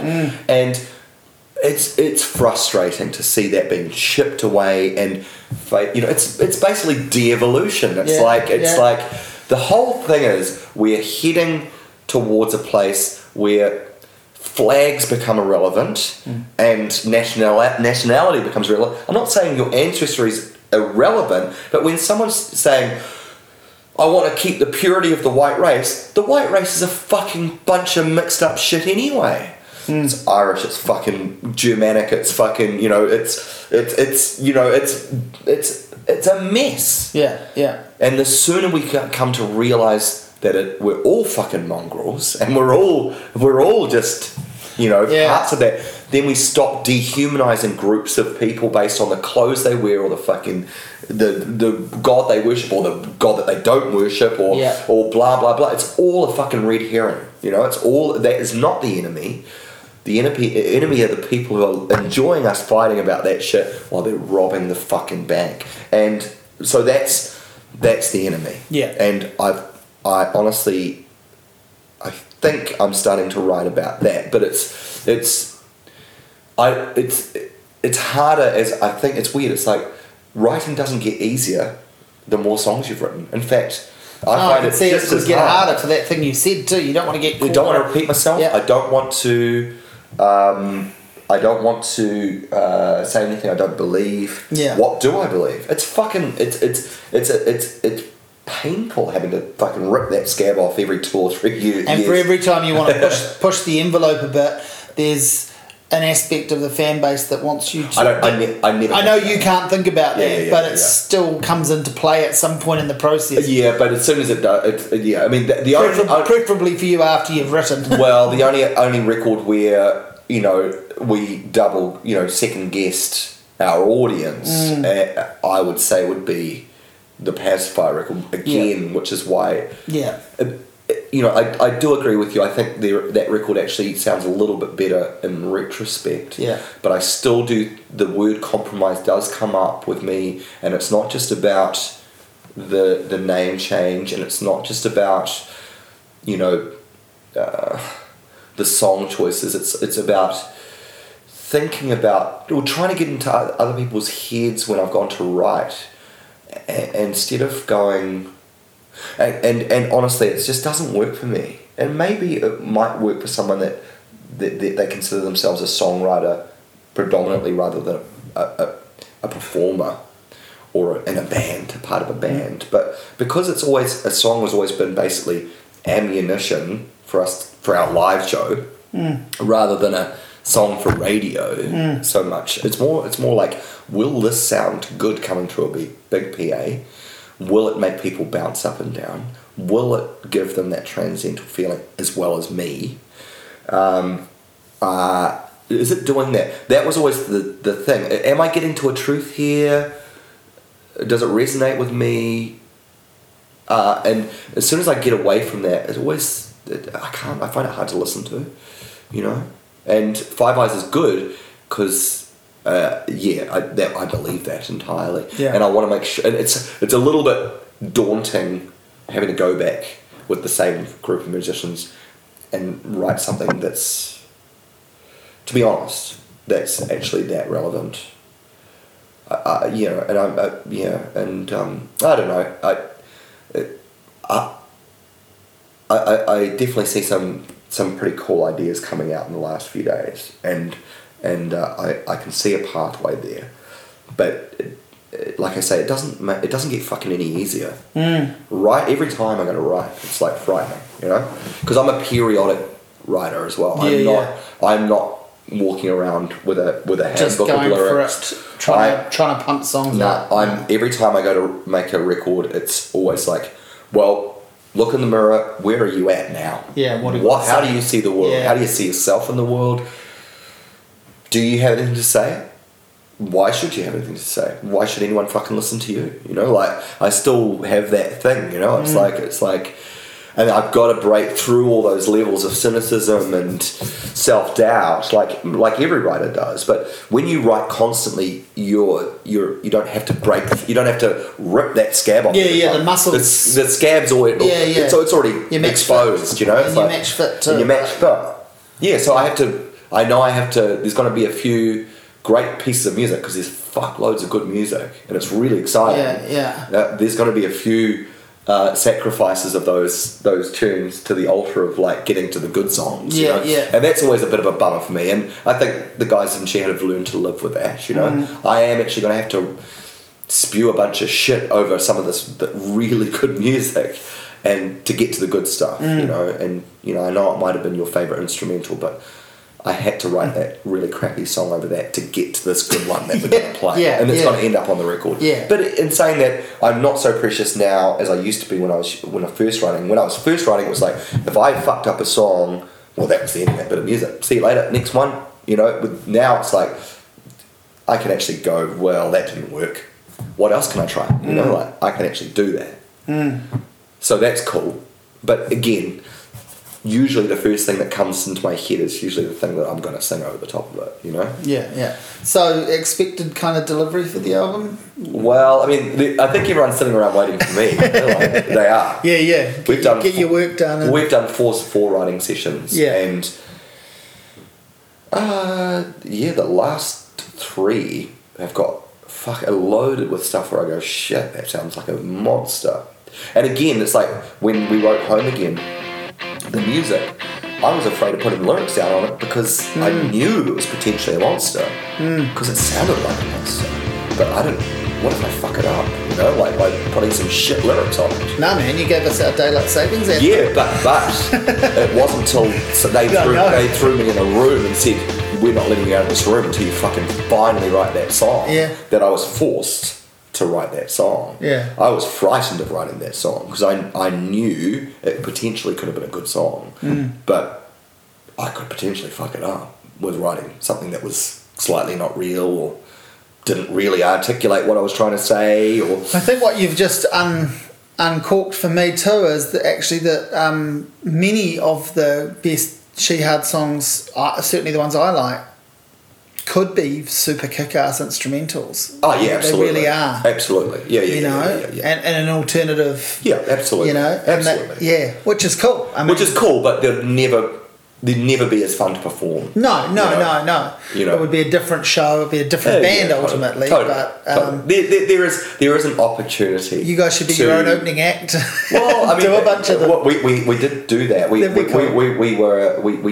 opened for ourselves at the Shepherd's Bush Empire when the AC/DC covers tribute band that we booked to support us the singer got sick. Yeah. So the band split up. The band split up, and we went, what are we going to do? The singer, we got hold of the singer and went, we actually know some AC/DC songs. Oh, classic. He came in for sound check and went, wow, you guys are fucking tight on this. Yeah. And we supported ourselves as an AC/DC covers band in London, and then played a really kick-ass show. It was pretty cool. Fantastic. So we haven't supported ourselves before.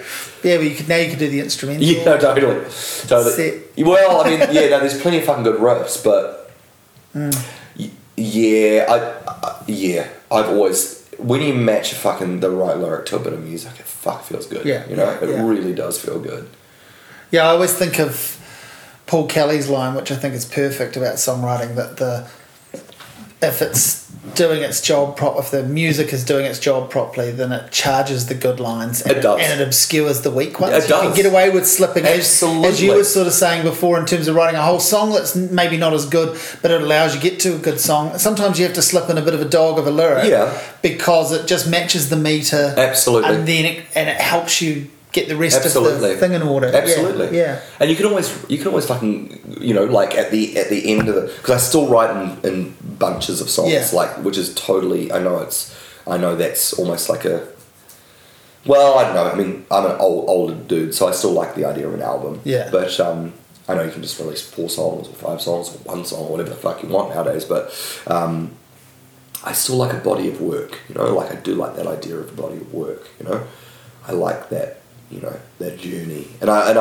like arranging albums as much. Like, it was as fun for me to track list Killjoy as it was to write, say, Envy or You Again. It was like, wow, we've got 9 killer tracks here.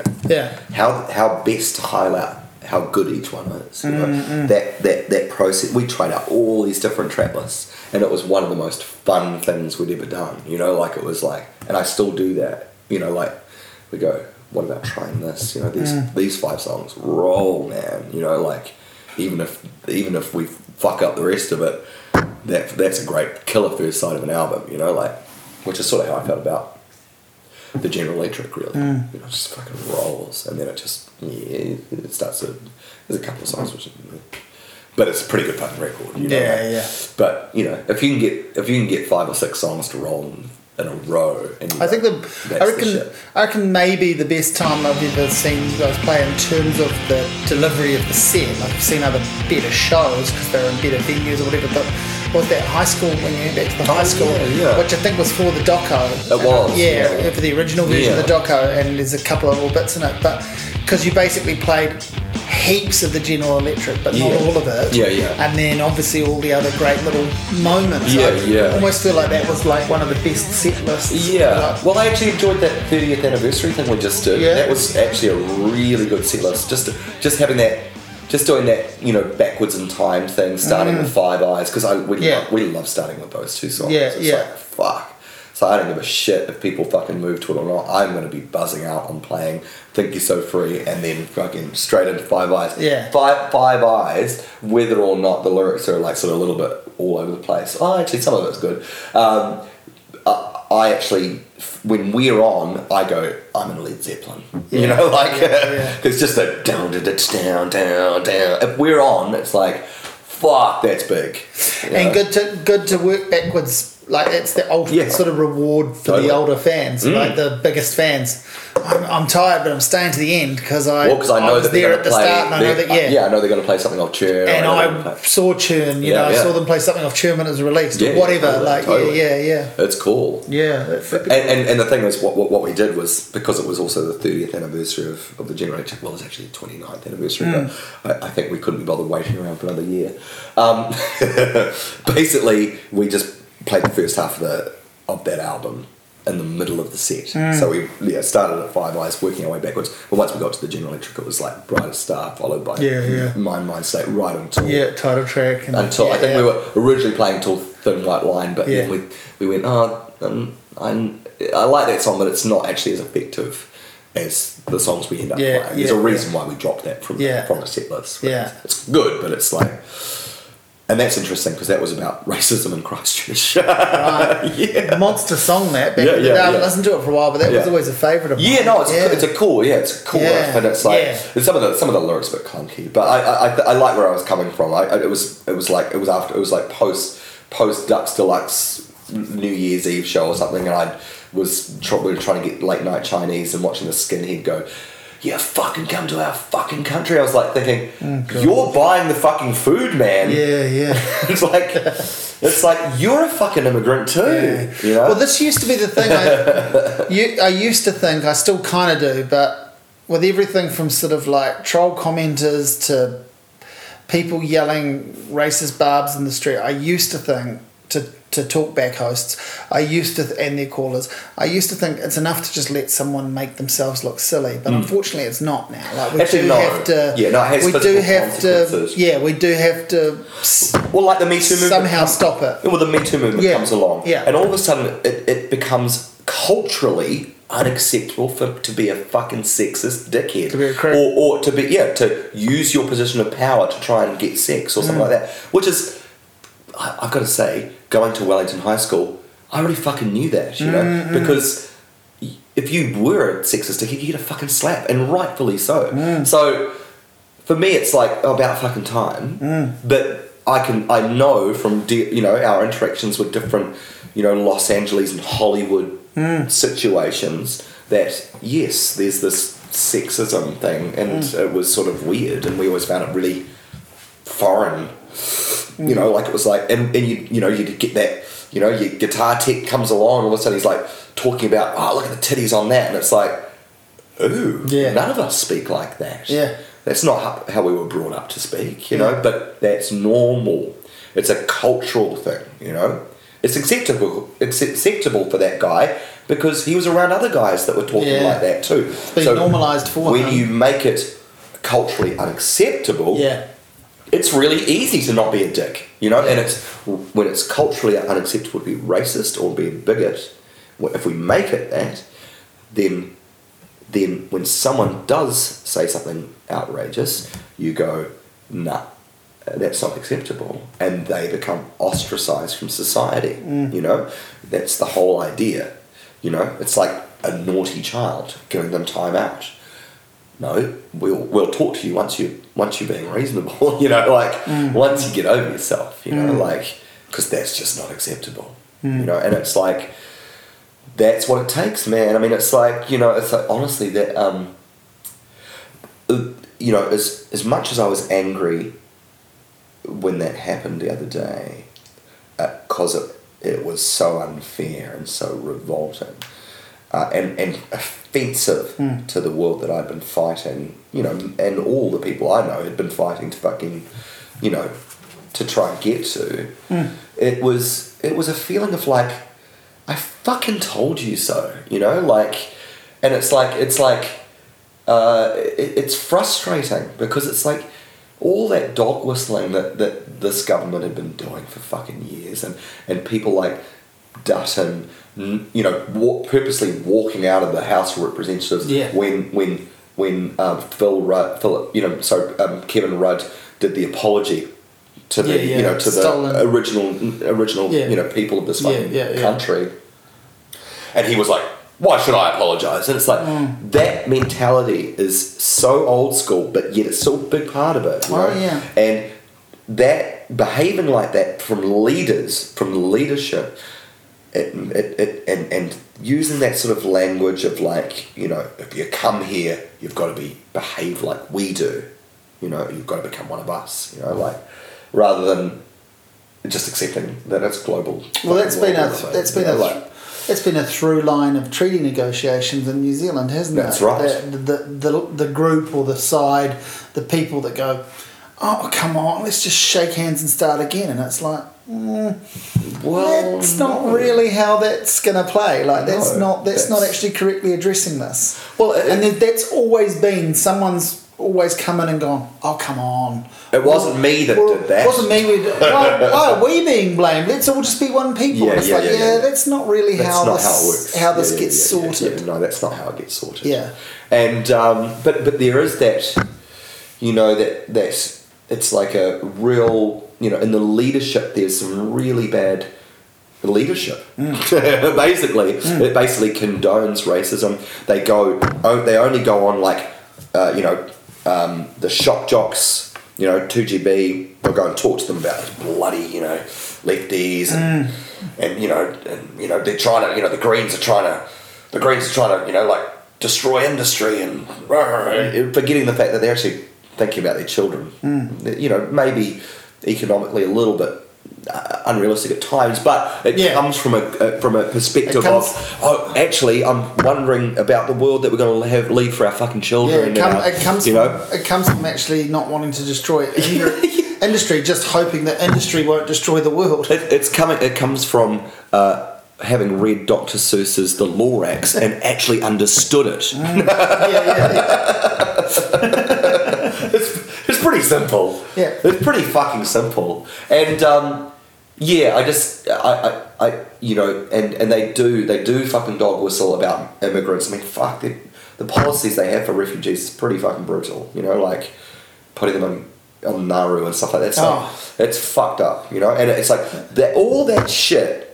It just lays the groundwork, and then doing deals with One Nation, who are on record saying Islam is a disease, and what do you do with a disease? You get rid of it. Yeah. And it's exactly the same language as what was used, in fucking World War II. And yet, ironically, there'd be some One Nation supporters that are anti-vaxxers.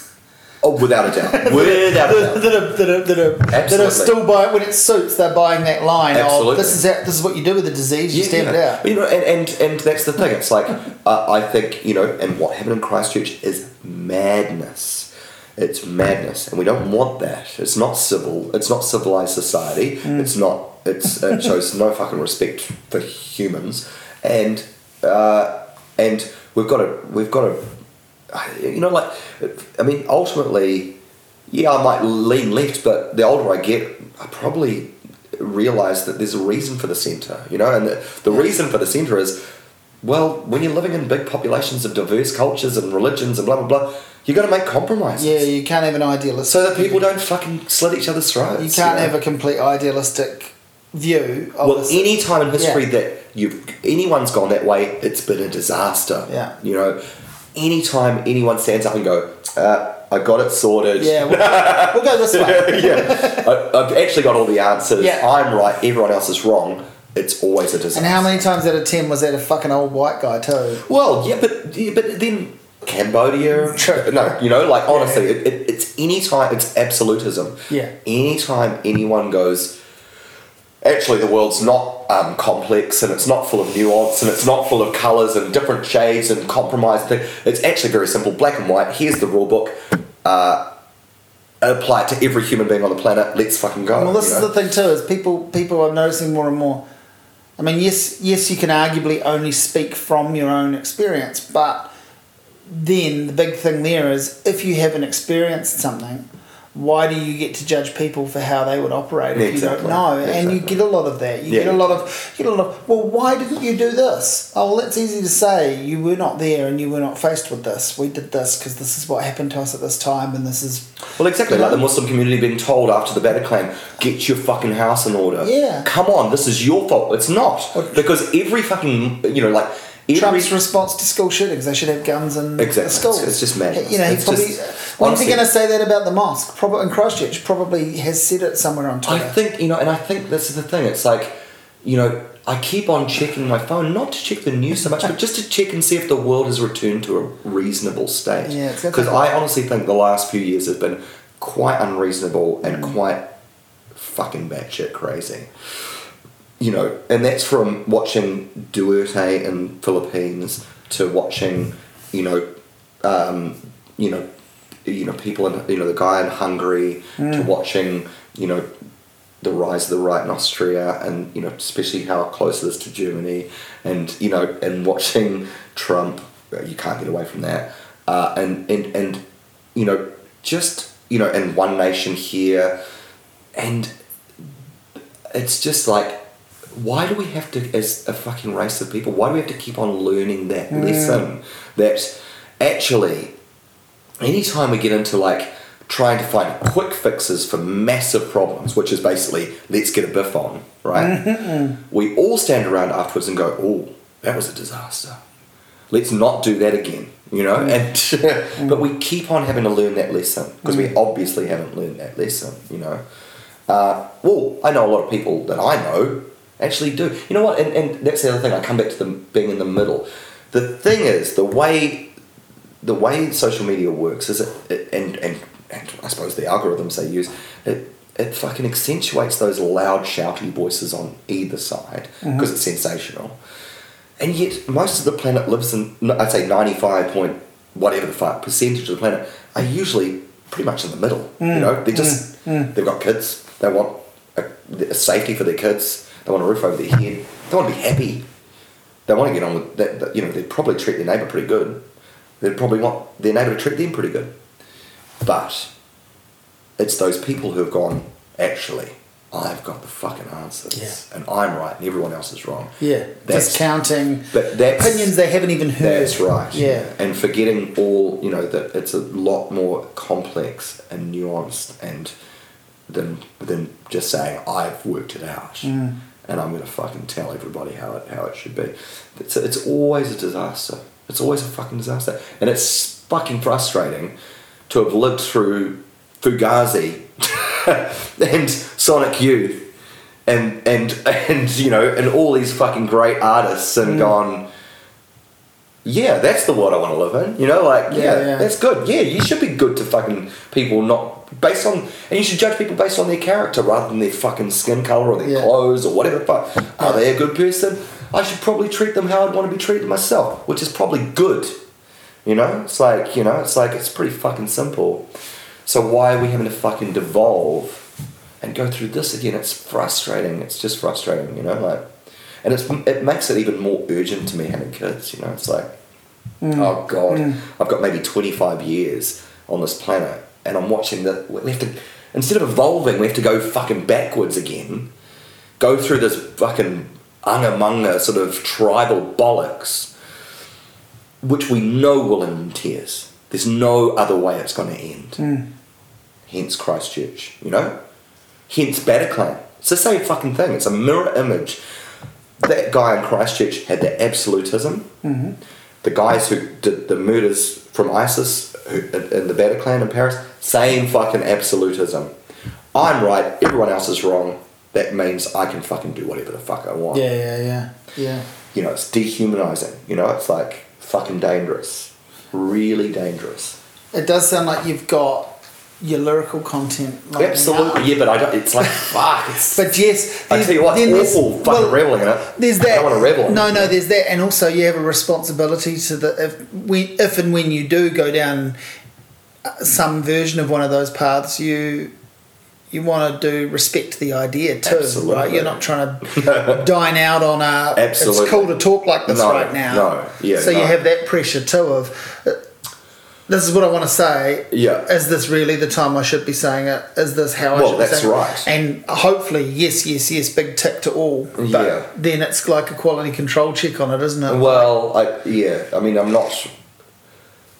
don't want to be exploiting anything awful. It's more frustration as a human being. You know, it's just like, it's tiring. Like, how is that not going to happen? If you fucking use language like that in your leadership, or in the media, or in the big business, or you know, if Qantas is making deals with fucking Rupert Murdoch, so they're pumping this fucking ugly, negative right wing propaganda into the air that people are living and breathing in, and how could you not see that coming?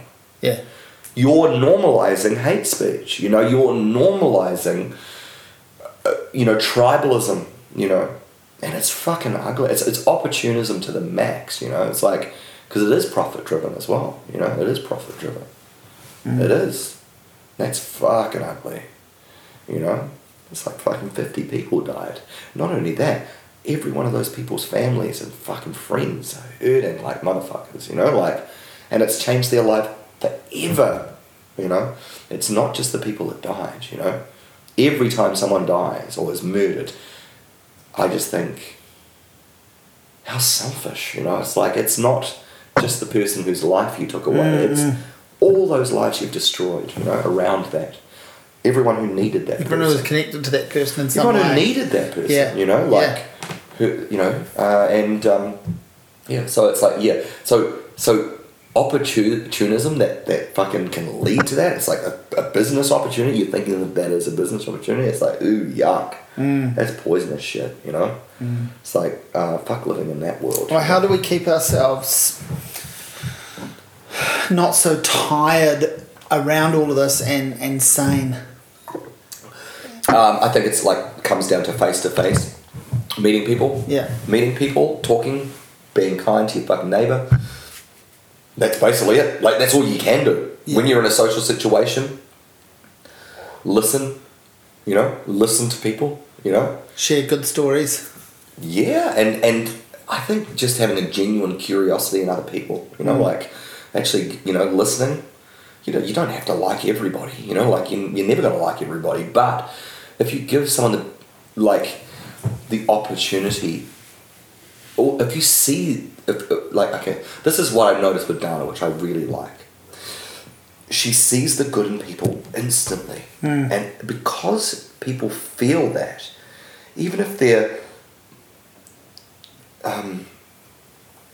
maybe doubting that, because she sees it, it makes them see it in themselves. So it brings the good out, you know, like, and I think that's actually a really positive way to, and I think that's the difference between basically this sort of idea of, you know, conservatism and, you know, progressive way of thinking. It's like, I think, you know, if I could distill it, I'd say conservatism, and again, I'm coming from I think as an older guy, the older I get, the more I realise, oh right, if we're going to live in big groups together, we have to come to the centre. You know, we really do. You know, and there are good ideas on both sides. But I think if you take it to an extreme, conservatism, you know, it probably it probably assumes the worst in humans. You know, if I don't fuck you over, you know, you're going to fuck me over, so I might as well fuck you over first, you know, like. Yeah. And that's, I mean, to a guy that was brought up on Disney movies and in a working class family, and Dr. Seuss books, I just can't vibe with that, you know, like, I just don't want to live in that world, you know, it's like, I don't really, I mean, that's also why... Isn't Disney one of the biggest fuck you over... No, just that, you know, that ridiculous idealism, totally. You know, that over-the-top idealism. Totally. You know? Yeah. With you know, where... No, I'm with you. You know, the poor Cinderella actually ends up being the one who gets all the prizes, you know, like, instead of the rich two ugly sisters, you know, like, blah, blah, blah. Yeah. You know, just all those fables, you know, those it's all, you know, altruistic, but, you know, like, but, you know, also, you know, Dr. Seuss, I think, you know, they're really good moral tales, you know, like, I totally vibe with the Snatchers, you know, it's all that aesthetic, you know, the way we look on the outside, it's meaningless, you know, absolutely meaningless. It's what's in someone's heart, you know, are they a good human being, you know, and when you appeal to that side, when you assume the best in somebody, it brings out the best in someone anyway, you know, it's like, oh, you think I'm a good... Oh, actually, maybe I am a good person. Maybe I'll stop acting like a prick. But if you hang out with like-minded opportunists who assume the worst in humans, you're probably going to have a pretty cynical outlook on humans, you know? And that's just going to make the world a really fucking ugly place, you know? Like, I know you know, there are going to be some pricks out there, but, you know, I actually do think, yeah, if you appeal to the best in people, they tend to rise to the occasion, you know? Or it gives them the opportunity to. You know. Fingers crossed, eh? That's about it. I don't know. I think, don't you? I mean, we're teaching our kids to assume the best in people. Yeah. But also be alert. Be aware. Be alert. Yeah, exactly. But yeah, exactly. Why not? It's hope. It feels like it's getting harder.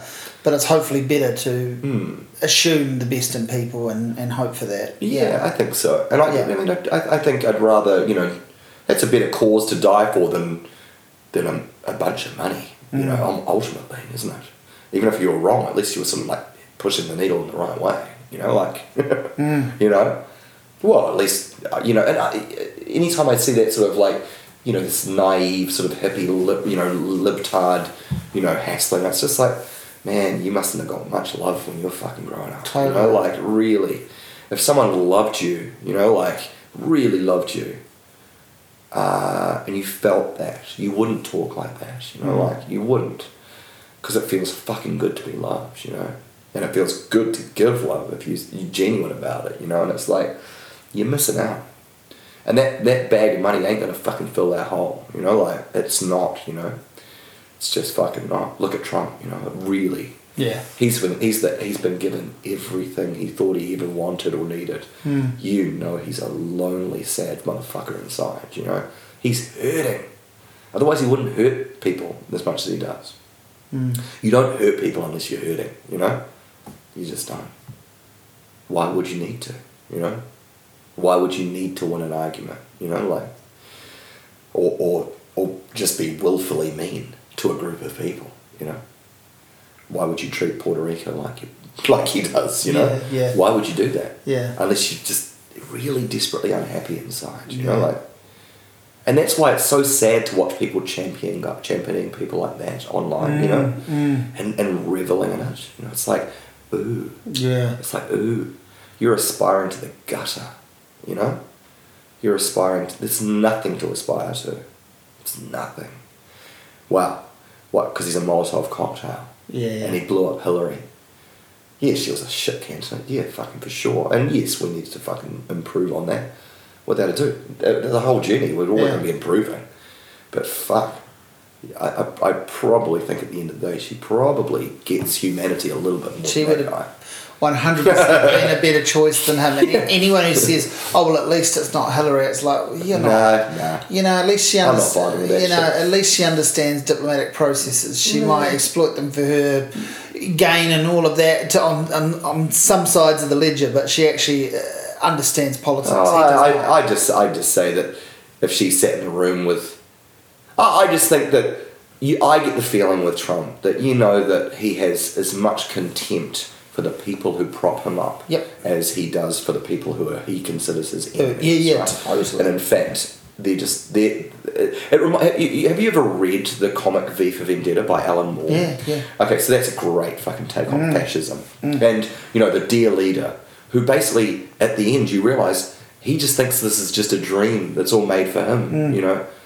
And the people in it aren't real, they're just actors, you know, they're just not actually, they're there to serve his story, you know, and I get the feeling Trump's probably a little bit like that, you know, it's like he probably shakes a few hands, then when he's alone, he's fucking cleaning his hands, because he doesn't like people, you know, he doesn't like humans. I'd say Hillary probably, there's humans that Hillary liked, and she, you know, it was sort of corporate as she is, you'd think that if someone was hurting around her, she'd probably feel it, you know, like, I don't think that guy knows what that is, you know, other people's misery or pain, totally. You know? No, he's the only guy in the room that matters the whole time. That's how. Which is why I just think anytime you see people reveling in his outrageous bullshit or say, oh, he's so good at Twitter and fuck, you know, libtards there, it's just like, is that all you've got to aspire to? That's right. And is that the only level of understanding you have around this too? It's so two-dimensional. It's like, it's nothing to aspire to. It's pretty fucking juvenile to say that you want to, you know, the world's a mess, so why not watch it burn? It's essentially what a bunch of adults are saying, and absolutely operating like. And to me, it's like, how could you want for that? How could you feel good about that or want for that?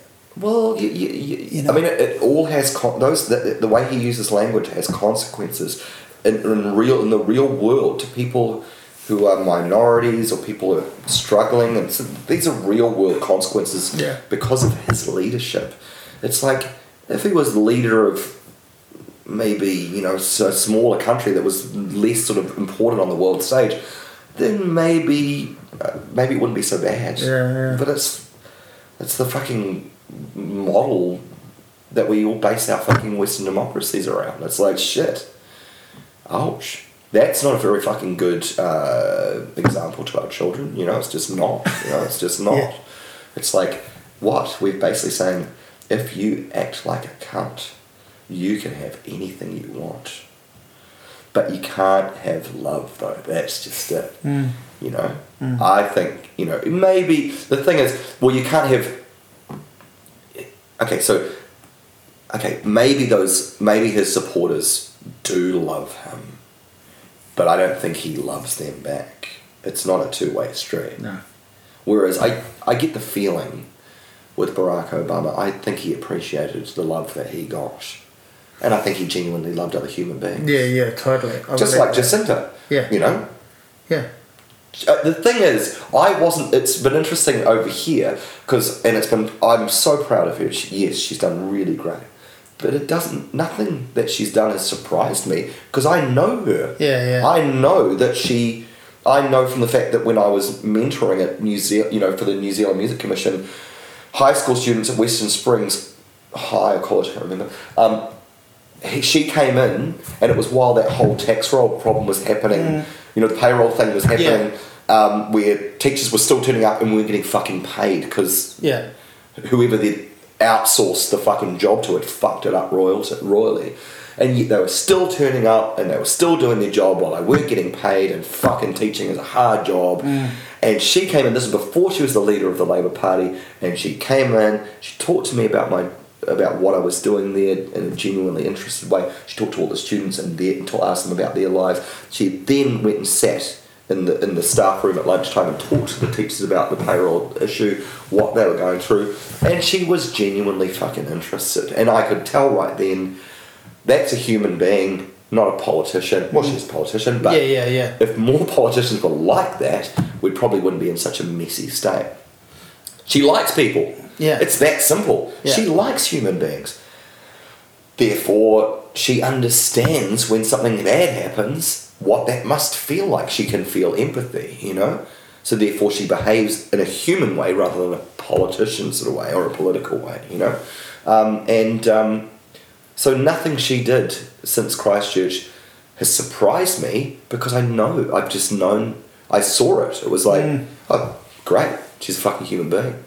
It's simple, She's sort of pushing I'm not saying her job is easy. No. But I am saying that all her reactions make sense to her human being that I saw just before she was even the leader of the Labour Party. Well, she's putting forward a concept of leadership through empathy and understanding. By being a real human being. Exactly. By reminding people, hopefully. By not putting yourself above anybody else. Exactly. My favourite thing that I've heard about from the mosque killing and the response, my favourite thing, it's a funny way to frame it, but my favourite thing I've heard was on the Monday afterwards, she went and spoke to some school kids about it, and one of the kids said to her, asked the kids to ask questions, and the first question from a kid was, how are you feeling? Oh, cool. Which is super cool, and her answer was, I'm very sad. Yeah, good. Good. Yeah. Because what else at that point, or even now, is there to really fucking say? Yeah, absolutely. And I think that's a magical exchange. Absolutely. But Doesn't that show empathy and understanding from both sides? Absolutely. From the child and absolutely. And we always get a lot of wisdom from children. Sure, we know that. Sure. But I'm just saying, like as an exchange, it's just wonderful. Totally. And it's interesting. It's like but I mean, it's like what's been great. It's so nice to see an editorial in the New York Times saying, America deserves a leader as good as that. Jacinta Ardern, surely, with our history and everything we've been through, we deserve a fucking leader. And that's the thing. It's like there's a moral vacuum in this staunch sort of this populist right wing thing that's happening. There's a moral vacuum at the heart of it, and it's not going to end well. It's not going to end well for the planet. And we are living in a global fucking... That's why I'm so afraid of not afraid, but so concerned about what happens in America. Or what concerns me, what happens when the opportunists get their way in fucking England, which is my home... I've got a British passport as well. Very important. It's really frightening what's happening there as well. We're not frightening, but just fucking sad, It's like, again... immigrant scapegoat, blah blah blah. Let's take it back. It's all this idea of taking it back. Yeah. And the thing is, time doesn't move backwards. Time moves fucking forwards. And we've had our time at the fucking top. Time to fucking just... It's not about giving up power. No. It's just about sinking into this beautiful world that we're part of. Yeah. Where people are from fucking everywhere. Yeah. There's nothing wrong with it. The food's fucking better. Yeah. The world's more interesting and colourful. I tell you what, we hang out with tons of mixed race couples, and the kids are way better looking than I am. Because there's something beautiful about this cross, this mishmash, and that's also in cultural, the exchange of cultural ideas as well, not just DNA, but just we can learn from each other and actually get to a better place where we don't end up in war, and we don't end up, because people have found different cultures, different worlds of different places have come up with ways of fighting against ugly shit. Sure, some of it doesn't work and blah blah blah, but there's just a battle of ideas. It's like, surely we can take wisdom from every fucking culture and religion. Every culture and religion's got wisdom. I still buzz out on all my original sort of like stories of the start of New Zealand and from the Māori perspective, and read those stories to my son, because I love the idea that the North Island's a fucking huge fish. That pulled up with the grandmother's jawbone. Amazing. And then was like, and it's hilly because his brothers were really fucking jealous. Fuck you, man. It's like we're gonna smack the shit out of it. It's like, I love that story. Yeah, I do too. And it's like, and it makes the world way more magical when I look at the scenery in New Zealand, like, and those beautifully illustrated books that tell them, but also like every culture's got those. And it's like, I just think that we're just missing out on so much to go, well, if it wasn't for us, they'd still be living, fucking hanging around a fire and stuff like that.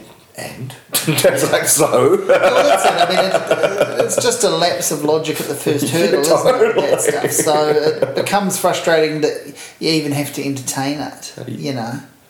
It's ridiculous. You even have to let it have the space of oxygen that it's had. Yeah, exactly. I think if anything, all my lyrics that I did write recently, it's just all out of frustration that we have to go fucking backwards again. It's like. Yeah. Oh, for fuck's sake. Which is basically swimming against the tide. It's like, and any time we swim against the tide, we're making our life so much harder, for everybody. And, there's a reason why you swim with the fucking tide, because that's the way the world's going, it's like... I have no idea how to end this on any sort of upbeat note now. Oh, okay, well...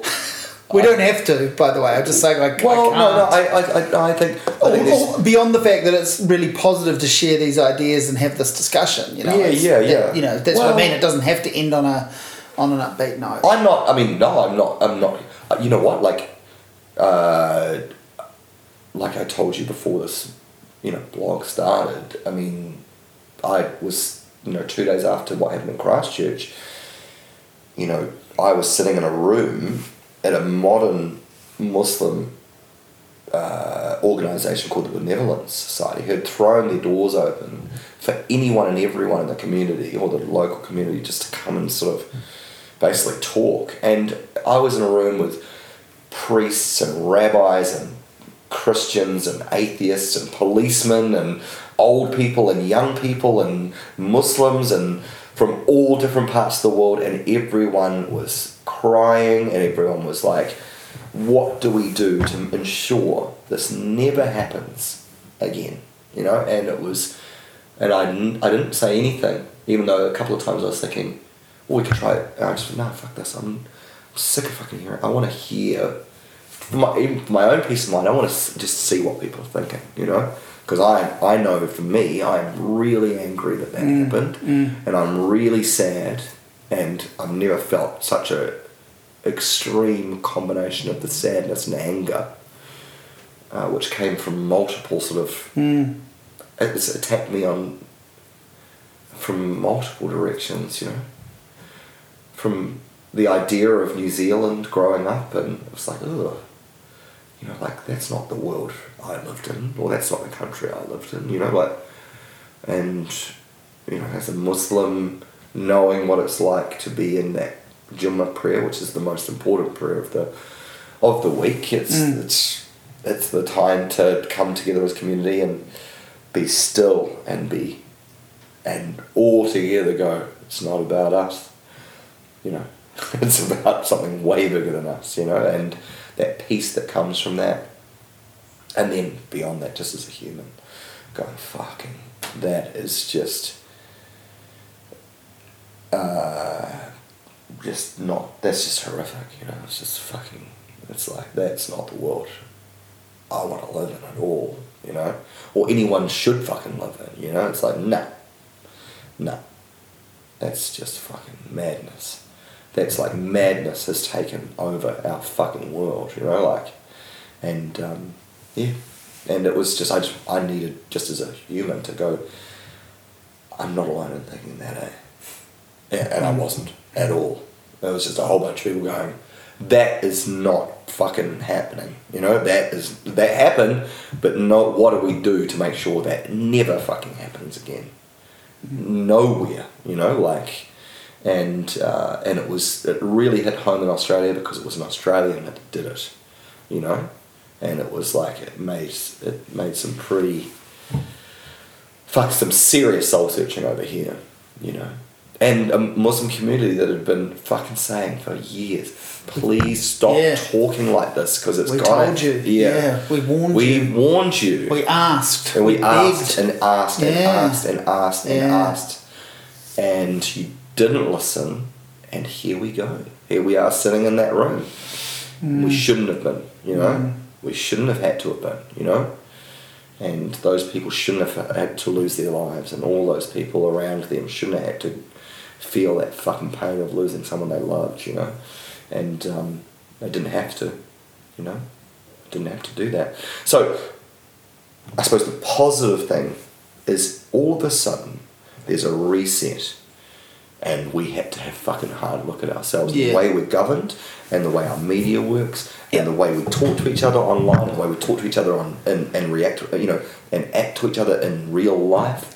And what we really understand about other cultures and religions, because a lot of us really fucking don't. Well, and that's the reason why I decided to finally talk in the media about the fact that I actually have converted to Islam.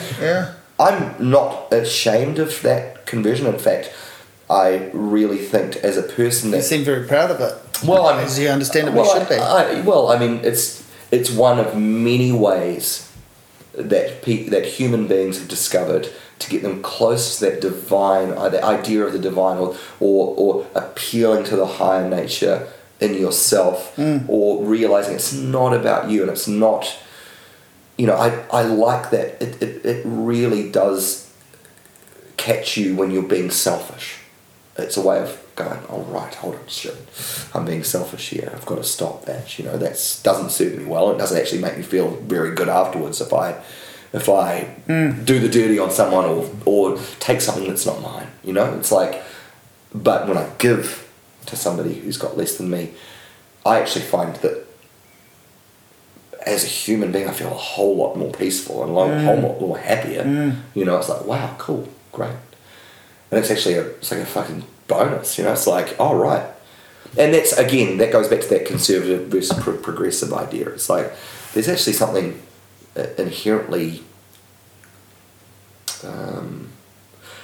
quite, in Islam I've found, especially the way Dana's family practice it, there's something very communal and very selfless about the way they behave, you know, and that doesn't mean just to Muslims, other Muslims, it's like to anybody they come across, because they're brought up to believe that everyone is comes from the same place and goes back to the same place, which is just this big fucking thing, you know. And I just thought, okay, well, I can't actually. The reason I kept it quiet is because I don't want to be a fucking internet warrior for this cause. It's a personal decision for me. It makes me a healthier person. It makes me a less selfish person. It makes me I've written 2 of the best fucking records of my life. A happier person. Well, I mean, I can still be angry. Five Eyes proves I can still be. I can still. That's a channeling of anger, though. Yeah, but I can rebel against injustice. You know, things that I've always fucking believed anyway. But it's made me clearly see it in a different way. You know, because I'm actually now not just theorizing about it. I'm fucking walking it, you know, like, or trying to at least aspire to walk it, you know. And I've got I've got people around me who live it, you know, and breathe it, you know. And whenever I'm falling back into my old ways of being a selfish lead singer, they can pull me back out of that, you know. And it's healthy for me, you know. So I'm far less judgmental of people who believe in God now. I'm far less, judgmental of people who don't believe in God. I mean, just far less judgmental. But I do draw the line at hatred, and I do draw the line at people who are controlled by fear or lack of empathy, because life's too fucking short to live on a planet when people are so fearful that fear ultimately turns into hate, and people do fucking shit like Christchurch, or, you know, the Bataclan, or, you know, anytime there's fucking killing or murder involved, you know. So I think I just thought, fuck it, if I could help by going, hey, I'm a Muslim, and you know, I don't go around blowing people up, and and I've actually found that it makes me a little bit more generous. You know, and that record that you fucking moshed out to, that was actually, you know, Five Eyes, that was totally inspired by my conversion. Inspired by the way I believe. And I think maybe there's something interesting in that story of conversion later in life for people too, as well. You know, to go because part of not understanding it is, well, I wasn't born to that. That's not my world. It would be. That's right. You know, so I'm thinking certainly at least for people who know you and in a mainstream New Zealand media sense, it's like, that guy. That guy who we do know from this and this and this, and this has been his decision, and it's been quite recent in his life. And this has been his experiences. They've been happy and positive. Busy and stimulating and creative. And extremely productive. And productive. And so that's good, you know. So that's quite a cool. That is quite a, as you say, you're not trying to make it about yourself and your story, but that is quite a cool handle on it for people to have. And at the age of 17, decided I'd be in a band called Shihad. Ironically enough. I know. Well, I was cracking up when the story's ridiculous. I mean, who would have written that? You know, like a guy who was started off as a speed metal band called Shihad, which was taken from the Arabic jihad, which is struggle, which is actually quite a beautiful word out of its political context. How it's been. You know, it's actually, and I tell you what, it's a really good fucking word to describe this band's career arc, because it has been a fucking struggle. You know, so it's actually, there's so many weird quirks about the story anyway. But anyway.